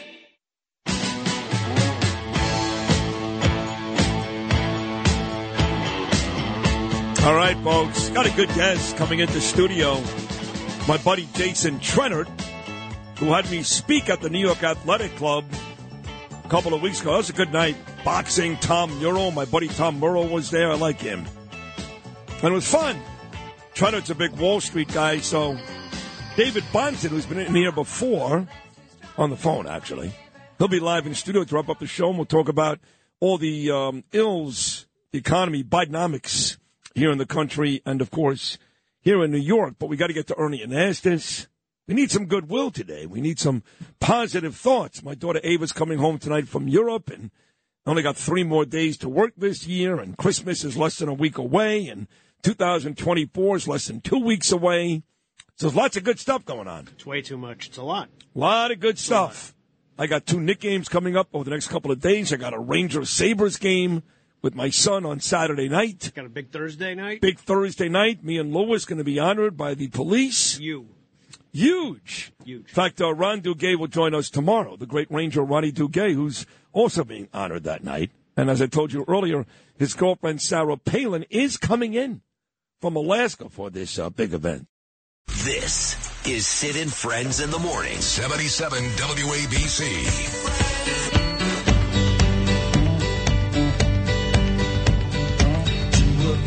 Riding nowhere, spending someone's hard-earned pay. Giving me Sunday driving. I told you that last month Jason Trennert invited me to speak at the New York Athletic Club, and a bunch of his co-workers and friends, and it was a great time. And I spoke to the crowd. It was something different. They're used to these sports guys like Chris Russo and Stephen A. Smith. And I got up there and started talking about my hectic, chaotic life and all my issues along the way, and Trump and Eric Adams, and people were flabbergasted. Some ran out of the room. They were hysterical. And I'm like, now that's a good damn speech. And then we watched boxing all night with my friend Tom Murrell. So then turns out Trennert, who's a good buddy of mine, is also friends with David Bonson, who's been on this show before. This would be his second appearance. He's a very, very smart economy guy. I don't know what firm you work for, or if you're on your own. What exactly? What is your deal? Yeah, so I was a managing director at Morgan Stanley for many, many years, and I left 8 years ago, started my own firm. Office is right down the street from here. Is that right? And we run a little over $5 billion. $5 billion? Yes, sir. It's a lot of money, Dave, no? It is. Yeah, I mean, so what exactly do you do, though? What is your financial day, what's involved in that? Yeah, so basically you have real clients, real people, real money, and then you have to come up with solutions for what needs to be done with their money to meet their needs. Some people need a lot of income. Some people want to give a lot of money to a charity they believe in. Other people want to leave money to their kids and not have their kids blow it. You have to go find solutions to those types of things. Even very wealthy people have kind of real-life practical needs that come up. They come to people like us to solve those things. Do you find that middle-class people, when I say middle class, you could make $750,000, which in most cities and most states, you're very, very wealthy. You make that in New York, you're living paycheck to paycheck, let's be honest. Do you find that those types of people are still coming to you looking for ways to maximize that? I think people are afraid these days not to just have cash, and they're afraid of what the future may hold. Do you find that type of salary, that middle-class person, is still very active in some of the markets you deal with? Very much so. I think that you're right, that it's all relative, what the dollar amount is. And you also have to distinguish not just the income, which varies by geography as to how significant it is, but the net worth, the assets, right? I hear people talk sometimes as if $1 million home is expensive, which it is in some parts of the country. Not here. And then we know parts, including here in Manhattan, where you got to get quite a bit above $1 million to start, talking about a number that makes sense. So it's all relative. It's funny. It's not just relative from certain parts of Arkansas to parts of Midtown Manhattan. It's relative from Arkansas to parts of India and Pakistan, Sure. right? Wealth is, by definition, a somewhat relative thing. And I think that the income figure is less significant than the balance sheet. Somebody can make $750,000 a year and have no money. Someone can make $100,000 a year and have $5 million. So what they have. But they don't have $5 million. They've got $5 million in assets. That's not liquid. Well, it depends. Some people might have $5 million where some of it's in their house, some of it's in a rental property, and then the rest might be liquid. Gotcha. Cash, stocks, bonds. Gotcha. A lot of American wealth is in 401k plans, and so that's reasonably liquid. It needs some advice. It needs some direction. I speak to a lot of guys about this. I'm friendly with Larry Kudlow. I'm friendly with Monica Crowley. They're all on the show. Charlie Gasparino, even a guy like Ron Insana. So that's the other side of things, He's still blaming COVID for everything that's going wrong. And I love Ronnie. But no one seems to be really positive about the future of this economy. And they're very quick to blame Biden, as I do. Bidenomics is a complete failure. Some say recession. Donald Trump talked yesterday about a depression. Don't be surprised. Where are we really in this economy? How bad is it going to get before it gets better? Well, so here's the thing. I am a deep movement conservative, a right-wing guy, grew up under Reagan and Bill Buckley. These are my heroes, mentors, and I've studied this stuff my whole life. And I have to manage money around what I believe, but not try to make the decisions I make as an investor around what I want to be. I have to invest as to what is. Nobody really believes the economy is in a deep recession. Trump has to say that. It's good campaign rhetoric. You recall when he was running in 2016, he said we're in a big fat bubble. Then the stock market went up higher when he was president. He said, look at what I've done with the market. So, it's a bubble when it's somebody else's, and then it's great when you do it. That's fine. That's politics. Trump's a great salesman. But here's the thing. The economy has really deep problems long term because of government indebtedness. Short term, in the next 6 to 12 months, anything can happen. Most people have jobs. Most wages have grown. Has nothing to do with President Biden. Those corporate tax cuts we did 5-6 years ago helped a lot. Trump. Yes. Repatriating $1.5 trillion from overseas back to America helped a lot. Trump. That's right. The biggest issue where Ron Son is wrong about COVID, it was the response to COVID. And this is where I don't really think Biden was the biggest cause of the inflation. And people think I'm defending Biden, and I'm not. I think he's done all kinds of horrible things to the economy, mostly on energy. But you know what really caused the inflation was shutting down the economy and then reopening it.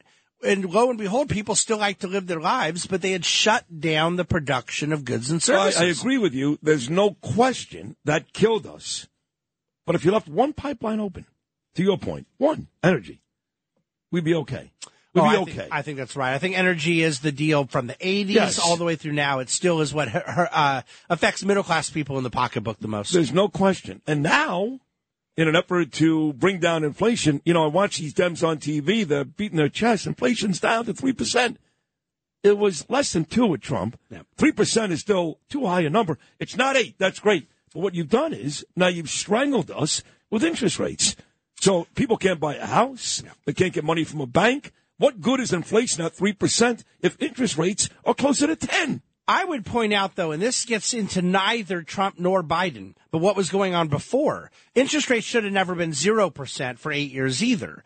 So what happens in our country is something goes wrong, and then we over-respond, and then it creates a new problem, and we go back and forth with booms and busts. And politicians take credit for booms when they shouldn't, and then they get blamed for bust when they shouldn't. Really, this Fed policy is what I'm most critical of. I think that they went too high, too tight. Rates are too high right now, but they never should have stayed at 0% for so long. I was critical of President Trump when he was president, asking Jay Powell to go to negative rates and all this kind of stuff. We don't need the Fed to put their finger on the scale of the economy. Free enterprise works. It's going to have good times and bad times. You roll through cycles.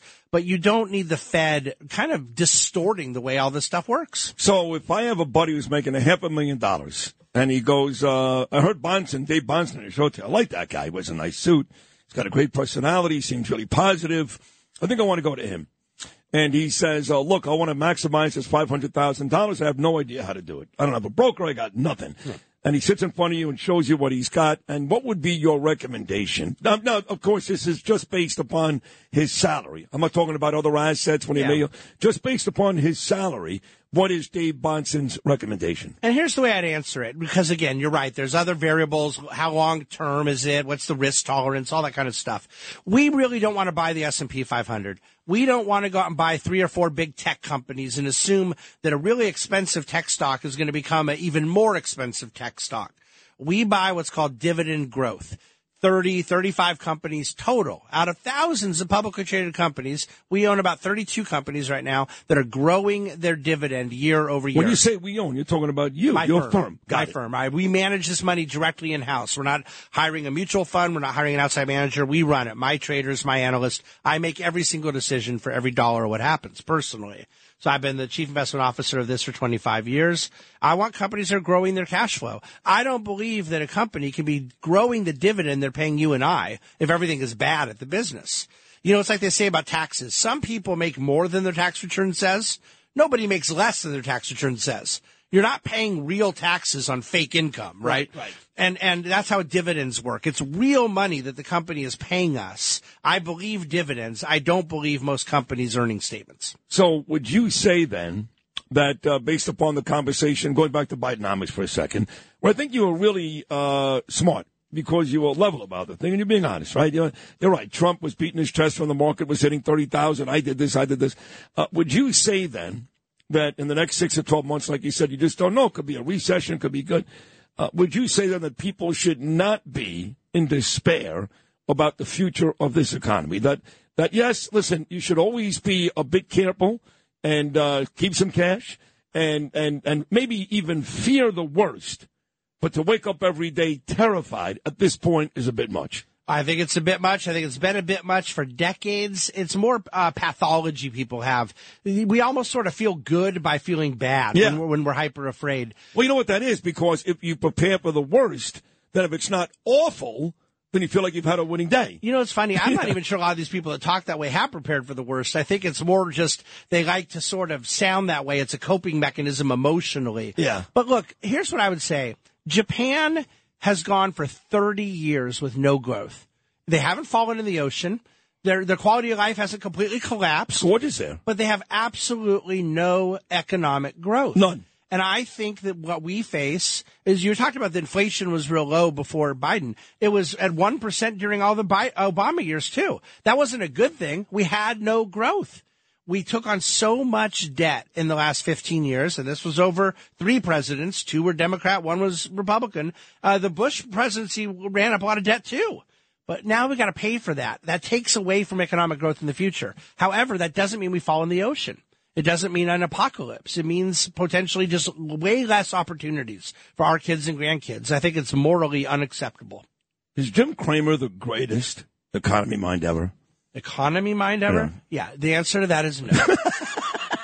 But I think I watch him on TV. He seems like he knows a lot of stuff. I don't know. No, Jim is not an economist at all. He was a trader. He was a good trader.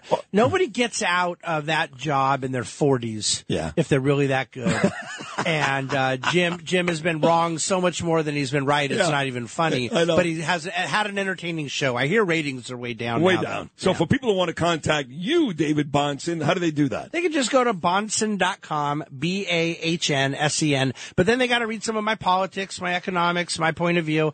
That's the beauty of not working for another big firm with all their woke stuff and everything. I can say whatever I want. Some people aren't going to like me. Some people will. I'm okay with that. Good to see you, pal. Yes, sir. Excellent job. Good to see you. That is the great Dave Bahnsen. Yes, he's related to Stan Bahnsen. You are the great nephew or something, That's right? what they tell me. Yes, sir. That's what they tell me. Thank you. That's a terrific job. And that wraps up a terrific show. Lou, we're out of here. Lou Ruffino, great job. Justin Ellick, great job. Noam Layton, great job. God willing, we're back tomorrow. It's a big show tomorrow. I know we got Steve Bannon, Peter King, Alan Dershowitz, and maybe Phil Sims, too. So a big show coming up tomorrow. We are done on a Tuesday morning. God willing, as Gene would say, we'll see you at 6 for a Wednesday show. Until then, from all of us to all of you, peace.